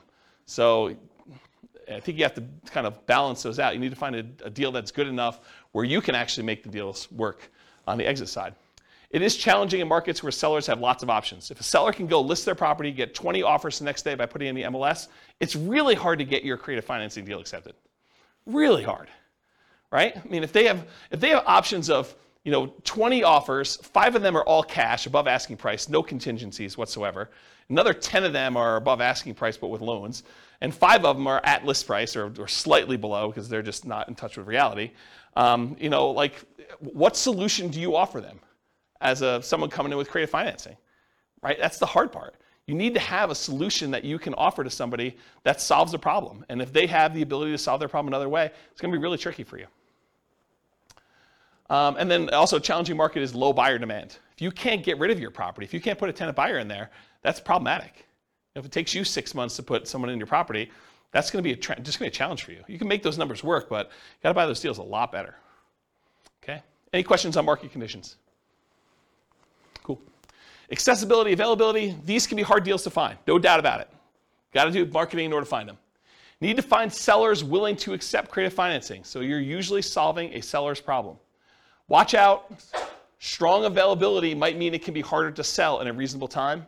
One reason sellers can be motivated because it can be difficult property to sell. So there have definitely been deals where I'm like, yeah, I could see why you'd want anyone to come in and take over this property from you because I don't want this property either. It's bad. I just have no interest in dealing with the problems. I don't want to take on those issues. And so, there may be times when you're like, yeah, pass. Some markets are much easier than others. Talked about that. It's harder, but you might be able to invest in remote markets to find these deals. So it doesn't have to be your market. If you're in a market and your market's still on fire, you can go to other markets and do these. It's just different skills, different strategies. You got to start doing this remotely. And then you got all the challenges of doing remote investing. Can be done, but make it trades. Can you use your retirement account to do these? Yes, you can. Yep. So you can do this. And because it doesn't have to be like non-recourse loans, and the lender's not going to set 35% down payments or whatever they're doing for doing loans to your IRA or your 401k. These can be very attractive to do in your retirement accounts. So because there's no pre-existing conditions from the sellers with their financing. We're taking over a loan subject to, we're getting an option or a lease option on a property. Could be definitely very attractive to do these. All right, so let's do some quantitative analysis. Now that I've got, 25% left? A little less than that. So creative financing in real estate entrepreneurship requires work and effort like a job. Okay, so even though we're going to compare it to other strategies that could be much more passive in nature, realize that some of the extra benefits that we're getting from doing these creative financing deals needs to be attributed to the actual work you're doing, the labor. putting in all these extra hours. It's not like just going and buying a regular rental and have a property manager manage it. You're doing work to do these. So a more true apples to apples comparison would be to add in some paid manual labor for the equivalent work done in some of the other strategies. So if you're going to try to compare this to doing regular buy and hold, maybe you say, okay, well, this is buy and hold, plus I'm going to get a part-time job where I make $20 an hour and I work for whatever it is, 20 hours a week. And so that becomes more of an apples to apples comparison, because with this one, you're probably doing like $20 an hour work at least in order to go do these things, in order to find them. So how well does creative financing perform toward achieving financial independence? Well, let's define what financial independence is so that you guys understand how I'm classifying and calculating this. So when your investments provide your minimum target monthly income in retirement, what some might call lean FIRE or just regular FIRE. FIRE is financial independence, retire early. So it consists of money coming in from passive income from Social Security, pensions, or annuities. That's number one. So any money you have coming in from Social Security, any pensions you have, or any annuities that you bought that are bringing money in, that's passive income. Plus any net cash flow after all expenses under your rental properties. Plus, the third thing, your yearly safe withdrawal rate times any other money you have invested in stocks or bonds or things like that. Okay? So you have $1 million in stocks times 4% safe withdrawal rate. That's $40,000 a year that's coming in, that's counting toward whether or not you're considered financially independent. Plus you have a certain amount of Social Security coming in. Plus maybe you have, I don't know, $500 a month coming in from cash flow and all your rental properties. You add all those up. If that number exceeds the amount that you need to be, the minimal amount you need to live, then you are considered financially independent. Okay, that's how I do my calculations. And if you haven't done this, there's a spreadsheet on the website. Anyone remember what the spreadsheet address is? I don't remember what it is. But if you go look up Ultimate Financial Independence Retire Early Budget, it walks you through all your expenses for like 3 different states in your life, and then you can put in your assets and it will do the calculations for you for whether you're financially independent or what you need to produce for that. Anyone come to that class to see the budget spreadsheet? You came to that? Was it a decent class? Yeah. Okay, good. Good. Yeah, so go watch the class and go download the spreadsheet. All right, any questions on financial independence? Cool. All right, so these are the changeable assumptions, and since it's been a few weeks, I'll remind you what they are. Even though I've covered these in other classes before. So this is based on, if you guys are listening to the Real Estate Financial Planner podcast, this is Norm and Norma. This is their situation. They're married. They're both 21 years old. They recently graduated from college, and they're working in a technology department of a large healthcare business. They have a total of $10,000 saved up right now, not each total. They earn $72,000 combined between the two of them, $36,000 a year each. They each earn $18 per hour. They work 2,000 hours a year, $36,000 per year each. They're saving about $1,000 per month before they buy any houses. So their savings rate is $1,000 out of the $6,000 a month that they're earning. They're obsessed about achieving financial independence so they can retire early. They want to find the best path to financial independence together. They're both taking Social Security at age 67, and I estimate Social Security based on them working until they are 67, which may not always be the case. So realize that that's not conservative, right? That's a little bit higher than that. But if they achieve financial independence before they turn 67, it doesn't really matter because that Social Security is just kind of a bonus at that point. Okay, so these are their assumptions. What we've done over the last X number of classes is we've gone through a bunch of different strategies. We did a whole class on them doing buy and hold and how that looks for them achieving financial independence. We did one on them house hacking. We did one on them doing nomad. We did one on them doing fix and flips. Tonight we're doing creative financing. We're going to find out how them doing creative financing impacts their ability to achieve financial independence. So these are also, oh, and by the way, these are all assumptions that if you want to copy the scenario to your own account, you can copy them and then change the assumptions. So if you don't like anything I just said there, you're like, I wish James used $80,000 a year, or I wish James didn't have them saving $1,000 a month. I wish James did this. You can copy it into your account, make any modification you want to, and then rerun it. We're modeling this for 60 years. We assume their effective income tax rate is 17.85%. That's based on $72,000 a year. 3% inflation rate, it's really funny. It's like 9% this month, right? But 3%, I think, over a long period of time is a reasonable assumption, even though we're in this really crazy high environment right now. That's what 3% is, like a real data-based number. Like, go look back over historical data over a very long period of time. It's like 3. Mortgage interest rates, I'll show you those on the next slide, but they're on your handout too. If you didn't get a mortgage handout sheet, did you get a mortgage handout sheet? Can I have yours? You guys have your own copies, right? Yep. You guys got them too, right? Everyone got a mortgage sheet? We'll talk about those in the next slide, but those are the interest rates I used. Then a 4% yearly safe withdrawal rate. We're saying they need $5,000 a month for their target monthly income in retirement in today's dollars. So that does increase with inflation over time, but it's really like $5,000 in today's dollars. And their ideal lifestyle, if they can get there, is $10,000 a month. I'm not going to use that in the presentation, but that is a true statement. Okay. This is the mortgage rate handout sheet. In the middle section, it shows you all the different interest rates for the different loans for owner-occupant and for investment properties and stuff. So those are the assumptions I've used on the different classes. Today's class, I think we're using 5%, which is sort of like a between the investor loan and the owner-occupant rates that are even on there. Because we're assuming we're coming out of like a really good interest rate environment. I didn't want to handicap them too much, but I didn't want to use like 2.5 or whatever it is, because I didn't want it to be too good. Okay, so really young eyes, whoever can read this. What's line 3, Rachel? Okay, so here we go. $375,000 property value, and that's the purchase price, although they're going to be buying at a discount, which I'll talk about here in a second, and it goes up at a rate of 3% per year. So I'm assuming appreciation rate is 3%. I'm being really, really modest in my opinion. I think that's conservative. Anything better than that helps them while they own the properties. It hurts them a little bit when they're buying more expensive properties in the future, but it helps them for the ones they own. They're taking over debt, so we're assuming they're doing some like a subject to or wrap financing or something like that. And I've set the default that says they're getting a 6% discount from the after repaired value. So this is that argument I made earlier. Look, you're going in there and saying, look, you're going to go and the alternative is for you to list a property with a real estate agent. You're probably walking away, although real estate agents are completely negotiable. You can use whatever numbers you negotiate with your real estate agent. But I think 6% is a very common one that people have used in the past. So what we're saying is, we're going to buy the property at a 6% discount. Like what they would net if they walked away from a real estate agent is some way of looking at that. 4% of purchase price in the cost of acquisition, and we list this as closing costs. And where I got 4% from was 2% for down payment. So we're going to give the seller 2% to have them walk away, essentially, which really means that they're not getting 6% discount. They're really getting more like a 4% discount, right? Because we're going to give them about 2%, although it's 2% of the purchase price and 6% discount from ARV, but it's close. So 2% for down payment. We're going to need to give the seller some money. 1% in marketing costs, so 1% of the property value, our purchase price, is what we're going to use in order to spend on marketing, postcards, letters, bandit signs, whatever we're going to do in order to find deals. But we're assuming that that's a cost to doing the deal. And then 1% in the actual closing costs, going to get title work done, closing services, notary, legal fees, whatever it is there. So I just put that in there as kind of like a placeholder. So I use 4% for our transaction costs to do that. Seller's not giving us any concessions. They're motivated.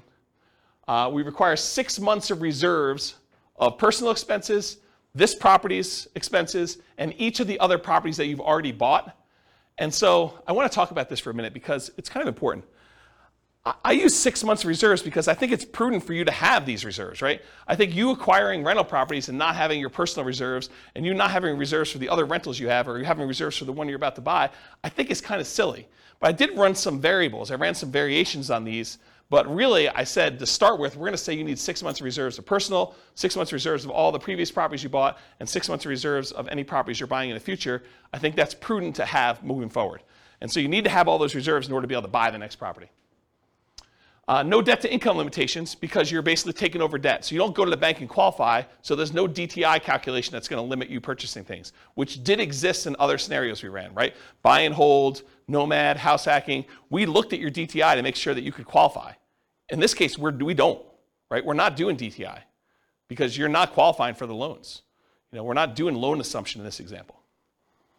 You're getting 1.5% of your purchase price back as a rebate from the tenant buyer when buying.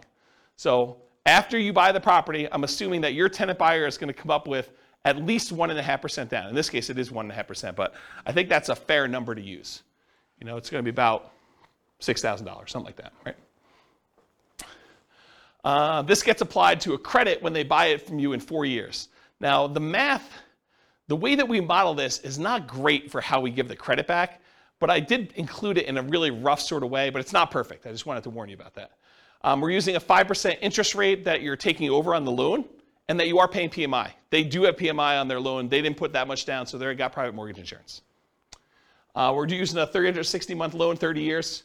$2,600 per month in rent, but rent also increases at that same inflation rate, 3% per year. you're likely to have negative cash flow if you ignore that upfront option fee you got and you ignore cash flow from depreciation. So a lot of folks, a lot of creative real estate investors will think about that option fee as some offset to their cash flow, right? If you get, as an example, if you get $2,400 as an option fee, isn't that sort of like an extra $200 a month for the first year in rent? So if you were like negative $100 a month on rent, but you got $2,400 in the option fee, it's not really negative $100 a month in rent if you really got the option fee up front. You just got like prepaid rent up front. Now it does count as a credit to them when they buy, so it's not like it's really that way, but it does offset some negative cash flow. And if you're getting $6,000, that offsets a lot of negative cash flow, right? If you get $6,000 option fee up front, it's like $500 a month for the first year, or $250 a month for 2 years, or whatever that is for 3 years. I can't do the math in my head. So we're not counting that. We're not thinking about that. We're not counting the cash flow from depreciation. 3% of the monthly income is the assumed vacancy rate. 10% of the monthly income is the assumed maintenance rate. Although if you've got a tenant buyer in the property, you could argue your maintenance rate is probably going to be a little bit lower, because usually a tenant buyer, someone who's buying the property, is going to take care of the property a little bit better than just a regular old renter. And you could negotiate that they're responsible for the first X in maintenance on the property too. That's another way to structure this. I'm not going to talk about how we calculate taxes and insurance, but we are calculating, it's on there. And then I'm not going to go into details about how we calculate the depreciation benefit, just for the sake of time, but I do have that in there as well. Let me get a drink because I'm losing my voice. You guys hear my voice, or is it just like in my head? You hear it? Sometimes it's hard to tell if it's just in my head or not. Because you listen to yourself on recording every once in a while, and you're like, do I really sound like that? I guess I do. So buy up to 15 properties. Oh yeah. So basically I'm saying they can have up to 15 properties that they've acquired at any given time. I cap them at 15 because in some of these cases they're able to buy like an infinite number, right? Like they eventually get to the point where some of the deals start popping, they've got a lot of money in their bank accounts, and really they could go spend an unlimited amount of money in order to do any number of deals that they want. And I wanted to set a reasonable limit. I thought 15 sounded about right. Do you guys think 15 sounds right? Is it too low or too high? 15 right or no? Okay, 15 sounds good. I do run some variations there, how long you're actively buying for. Oh, I only buy properties for 10 years. Because if I keep running this for, a lot of times you're financially independent before 10 years, or like shortly after 10 years. So I basically stopped acquiring properties at 10, and I did some variations where I extended it out a little bit more, made it shorter, but yeah, 10 years is arbitrary. And then I buy up to 15 properties. We sell them to a tenant buyer after 4 years. Historically, over a large data set, it takes about 3 different tenant buyers in order to have a tenant buyer close on the property. And so if you have a tenant buyer every year for 3 years, I used 4 years. This seemed a little bit more conservative. Could be longer than that, could be shorter than that. It depends on how you structure the deal, what happens in the marketplace, their ability to qualify, financing availability, a lot of variables in here. But I think 4 years seemed like a reasonable cutoff. You could extend it out if you wanted to. And I didn't count extra option fees you had, right? Like you put a tenant buyer in there, they could live in the property for a year and then decide not to buy. They don't get married, they get divorced, they no longer need the property, they're transferred out of the area for work, whatever the reason is. But there are times when that tenant buyer is like, I'm leaving, and they just leave their option fee, and now you got to go find another tenant buyer, and you get to collect another option fee by doing that. So I didn't count that. And then even after the 10 years, they're selling property. So they acquire them up to 10, and then we could sell them 4 years after that. And then when you sell, use 1% in closing costs. Usually you're going to negotiate to have the tenant buyer pay all the closing costs, but this is sort of part of that offset to give them that 1.5% credit back. So I sort of finagled it that way. That's where that came from. You're not paying any real estate commissions because you've got the tenant buyer you've already found, and the tenant buyer is buying directly from you, so there's no real estate commissions on the sale. There's a 25% depreciation recapture tax. So all that depreciation benefit you got, you're paying 25% tax on that number in order to do that. And that's conservatively high. It's really whatever your tax rate is with a max of 25. And then you're paying 15% long-term capital gains on whatever gains you had when you do that. And I do all those calculations to do it. Any questions on my assumptions, all of which you can change? After 10 years, if they sell all their houses, what do they do with their money? So after 10 years, when they sell all their houses, they are invested in stocks and they're using their safe withdrawal rate. I did not do any modeling where they mixed strategies. The challenge with this stuff is there are so many different variations. Like once they're done doing all this stuff, do they do short-term rentals? Do they nomad? Do they house hack? Do they do buy and hold? Do they do hard money lending? Do they, what are they doing after this, right? And so, I mean, I could sit here and teach classes for weeks just with, oh, now they're going to do this. And you're like, okay, I'm not coming to that class. I came to the last one where they did something really, really similar, right? So this is sort of like, pick one and stick with it.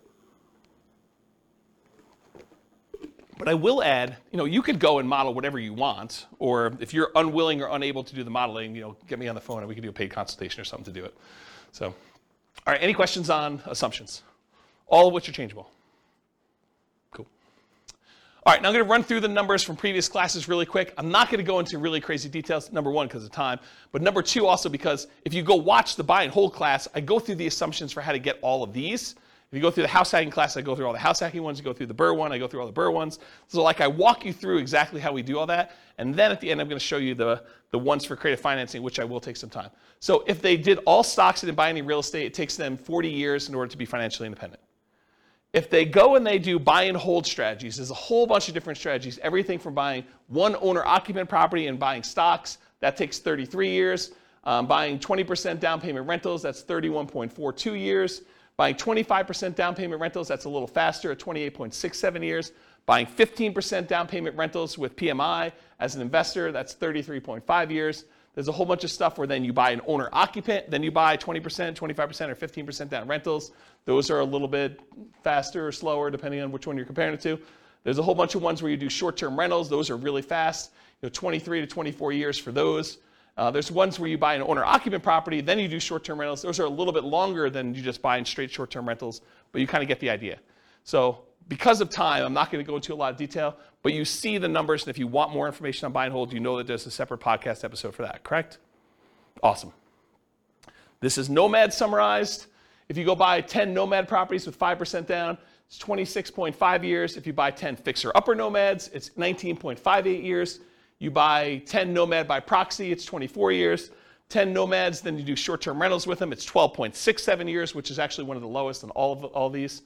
You buy 10 Nomad properties and you get the house hacking roommates, either one roommate, two roommates, or three roommates, or four roommates. It ranges from 21, almost 22 years down to 17 years about with those different ones. If you do Nomads and you do lease option exits, it's about 31 years. If you do the Ultimate Real Estate Agent Retirement Plan, it's about 26 years. So go watch the Nomad class if you want details on any of those. We basically do this class structure with Nomad for that. Here's the house hacking summary, and it went from vertical to horizontal because there's too many. And so it shows you all the different house hacking ones. I'm not going to go, but basically it's how many different roommates you have and how many different properties you buy. So there's a whole bunch of variations on that, but here's the house hacking ones. Then I did Burr. There's 3 different Burr ones. There's doing Burr where you have, you leave 10% in the deal. That's almost 22 years. There's Burr where you leave 5% in the deal. That's almost 17, it's almost 18 years. And then there's Burr where you can leave nothing in the deal, and that's just under 15 years for doing those. And then this is the quick turning class where you're doing flips, whether you're flipping every 6 months, every 9 months, and how much you're making with the flip, 25K, 30K, 35K, 40K, 45, 50. If you do live-in flips, you do 2-year tax advantage flips, you do 2-year tax advantage live-in flips, you do all these different variations. So there's a whole bunch of different ones on here for all the different fix and flip ones. Go watch the fix and flip class for the numbers on that. And then here's the summary of all the ones so far. And what I tried to do to make it a little easier for you is I tried to color code them. So all the ones in red over here are all the all the buy and hold strategy ones. And this shows you how many months it took them to be financially independent using that definition we did before.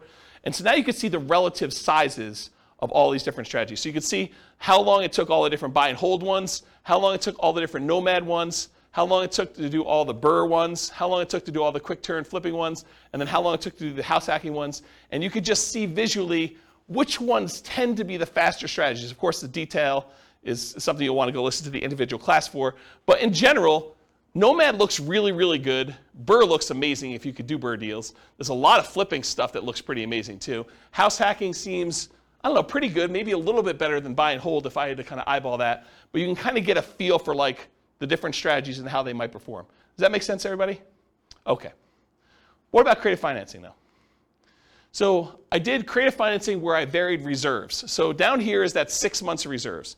If you do the creative financing deals as I described with all my assumptions before, but you mandated you had 6 months of personal reserves, 6 months of reserves of the property you're about to buy, and 6 months of reserves for every other property that you purchased so far, it takes 17.42 years in order for you to be financially independent, and you stop acquiring after 10 years. So basically that's how long it takes you to do it. If you drop down to just 5 months of reserves for all three of those, you drop down to 15.42 years. So you save 2 years by doing that. If you drop down, you only have 4 months of reserves for each of those, you drop down to 14.25 years. If you do 3 months of reserves, it's just under 13 years. You do 2 months of reserves, which I think is pretty risky, in my opinion. I think 3 months is probably pretty risky too, but 2 months I think is pretty aggressive. That's 11.67 years before you're financially independent doing this strategy. And if you decide you're crazy enough to do this with just 1 month of reserves, you can be financially independent under 9 years. Craziness, right? What if you do, instead of doing months of reserves, what if you say, look, I'm going to set aside $10,000 in reserves. It'll adjust up with inflation, but 10K. Well, that's about 9.17 years. If you do just 10,000 in reserves. If you do 20,000 in reserves, 9.92 years. 30,000 in reserves, 12.67 years. $40,000 in reserves, 13 years. And $50,000 in reserves, 13.75 years. So you can kind of compare those. And then the ones below it are all the 1 month, 2 month, 3 month, 4 month, 5 month, 6 months of reserves instead. Okay, any questions on those? All right, last one I think. Nope, sorry, two more. So this is how big of a discount you got. So we've been doing this one so far, which was 6 months of reserves and getting that 6% discount, right? Like basically what a real estate commission might look like. Real estate commissions are whatever people negotiate, but 6% looks pretty familiar. But 17.42 years, that's the 6 month one. What if you were able to get a little bit bigger discount, like 8%? That's 13.67 years. What happens if you're able to get 10% of discount? That's 11.92 years. What happens if you're able to get a 12% discount when you buy them? That's 10.67 years. So getting a discount does matter, in doing this. What about by buying period? What if you said, I'm only going to do this for 5 years? Well, it takes you 35 years in order to become financially independent. If you only do it for 5 years, then you just let your money grow in the stock market. And remember, they're saving about $1,000 a month. Okay? What if you do it for the 10 years I said? That's at 17.42 that we covered already. And then if you decide to do this for a little bit longer, 15 years, you're financially independent after 12.67 years. So a little bit faster if you decide to do it longer. So I just wanted to show you that. Okay, so this is the same thing I showed you before. Now I just slid in this whole red section here for all the creative financing so that you can get a visual of like how effective these are compared to these other strategies. And it's super effective, right? I mean, I think the creative financing ones, and I did all the variations that we just covered, it's pretty fast compared to almost everything else we've done. It becomes one of the fastest strategies depending on like what you do and your assumptions about it for doing that. Is that surprising to anybody? A little bit? It's a lot of work though, right? It's not like doing Nomad. You just buy a property every year and you live there.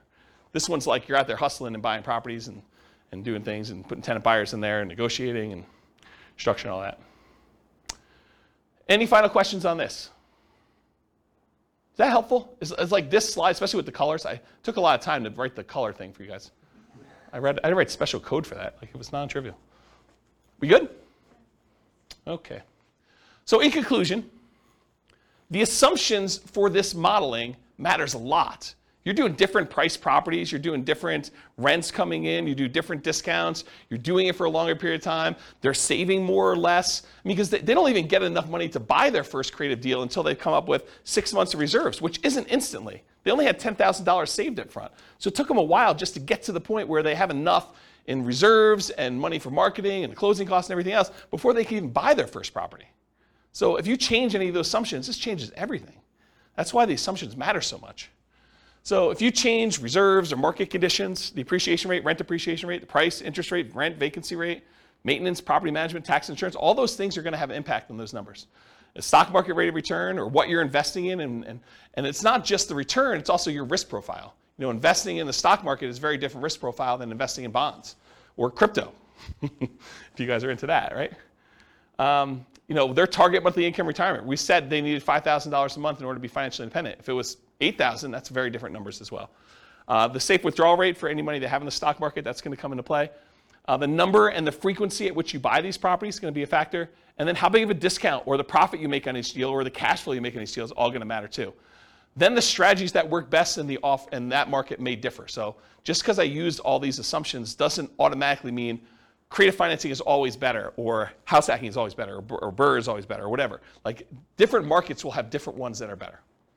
So you do the math for your situation, and you can go to realestatefinancialplanner.com/model. And over time, it's not all done, but over time, the reason why I'm doing the individual city podcast is going to have each of the cities have their own numbers done for these. So I'll pick whatever the city prices of houses are for there, and their rents and their taxes and their insurance, and I'll run through all the buy and hold, all the house hacking, all the nomad, all the creative ones, and I'll show you the numbers for that city specifically, and that'll all be at that realestatefinancialplanner.com/model page. You'll just pick your city, and I'll do it, and then you can copy your city to your thing and make adjustments from there, and then I'll be able to show you which cities are better, which I haven't really done a lot of work on, but that's where we're headed with that.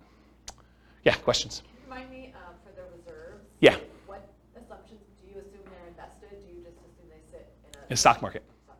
Yeah, so instead of modeling and saying, okay, they're 10% in cash and 90% in stock market, I said, look, we're just going to simplify this down, and all of it's at 8% in the stock market. Okay, I thought that was it. I just Yeah. there was Yeah. a separation between that and like other investments. Yeah, we can model it differently. It's just a pain in the butt. And for the level of detail we're doing, I mean, there's so many things that are variable in this stuff that we're just not making variable at. I just remember you talking about reserves the same way before, so that's why I was. That's the benefit of me teaching the same class 10 times, is that I say something different one time, and you're like, oh, I didn't realize he was talking about it that way. Yeah. Okay, any questions? Because that's all I got, and I am like at time, and COVID voice and everything. Is that helpful? Like a crazy creative financing class? Not probably what you were expecting coming in, right? You thought I was going to teach you how to do creative financing, which I may still do another class, but this is sort of like, hey, now you know more about creative financing and the risk and scalability and how it performs, and I think this was the class that most people didn't know they wanted but do need. So at least that's my take on it. You tell me if I'm wrong. Helpful? Yeah. Okay, good. You're very welcome. Any final questions before I stop recording? Awesome. Well, thank you all for coming. I do appreciate it. I will see you all next week for partnerships. With home prices up, mortgage interest rates up, and rents up, but not quite enough to counteract the higher prices and interest rates. Cash flow on rental properties in Riverside is harder than ever. Book a call with the Real Estate Financial Planner to apply our proprietary 88 strategies to improve cash flow on your rentals. See the show notes for a link to schedule your call and improve your cash flow today. If you're a real estate agent, lender, or professional in Riverside that wants to help our real estate investor listeners, consider reaching out to learn about collaboration opportunities with this podcast. We'd love to add more value to our listeners by having you assist our investors buy, sell, and finance their real estate investments. See the show notes to schedule a call to discuss collaboration opportunities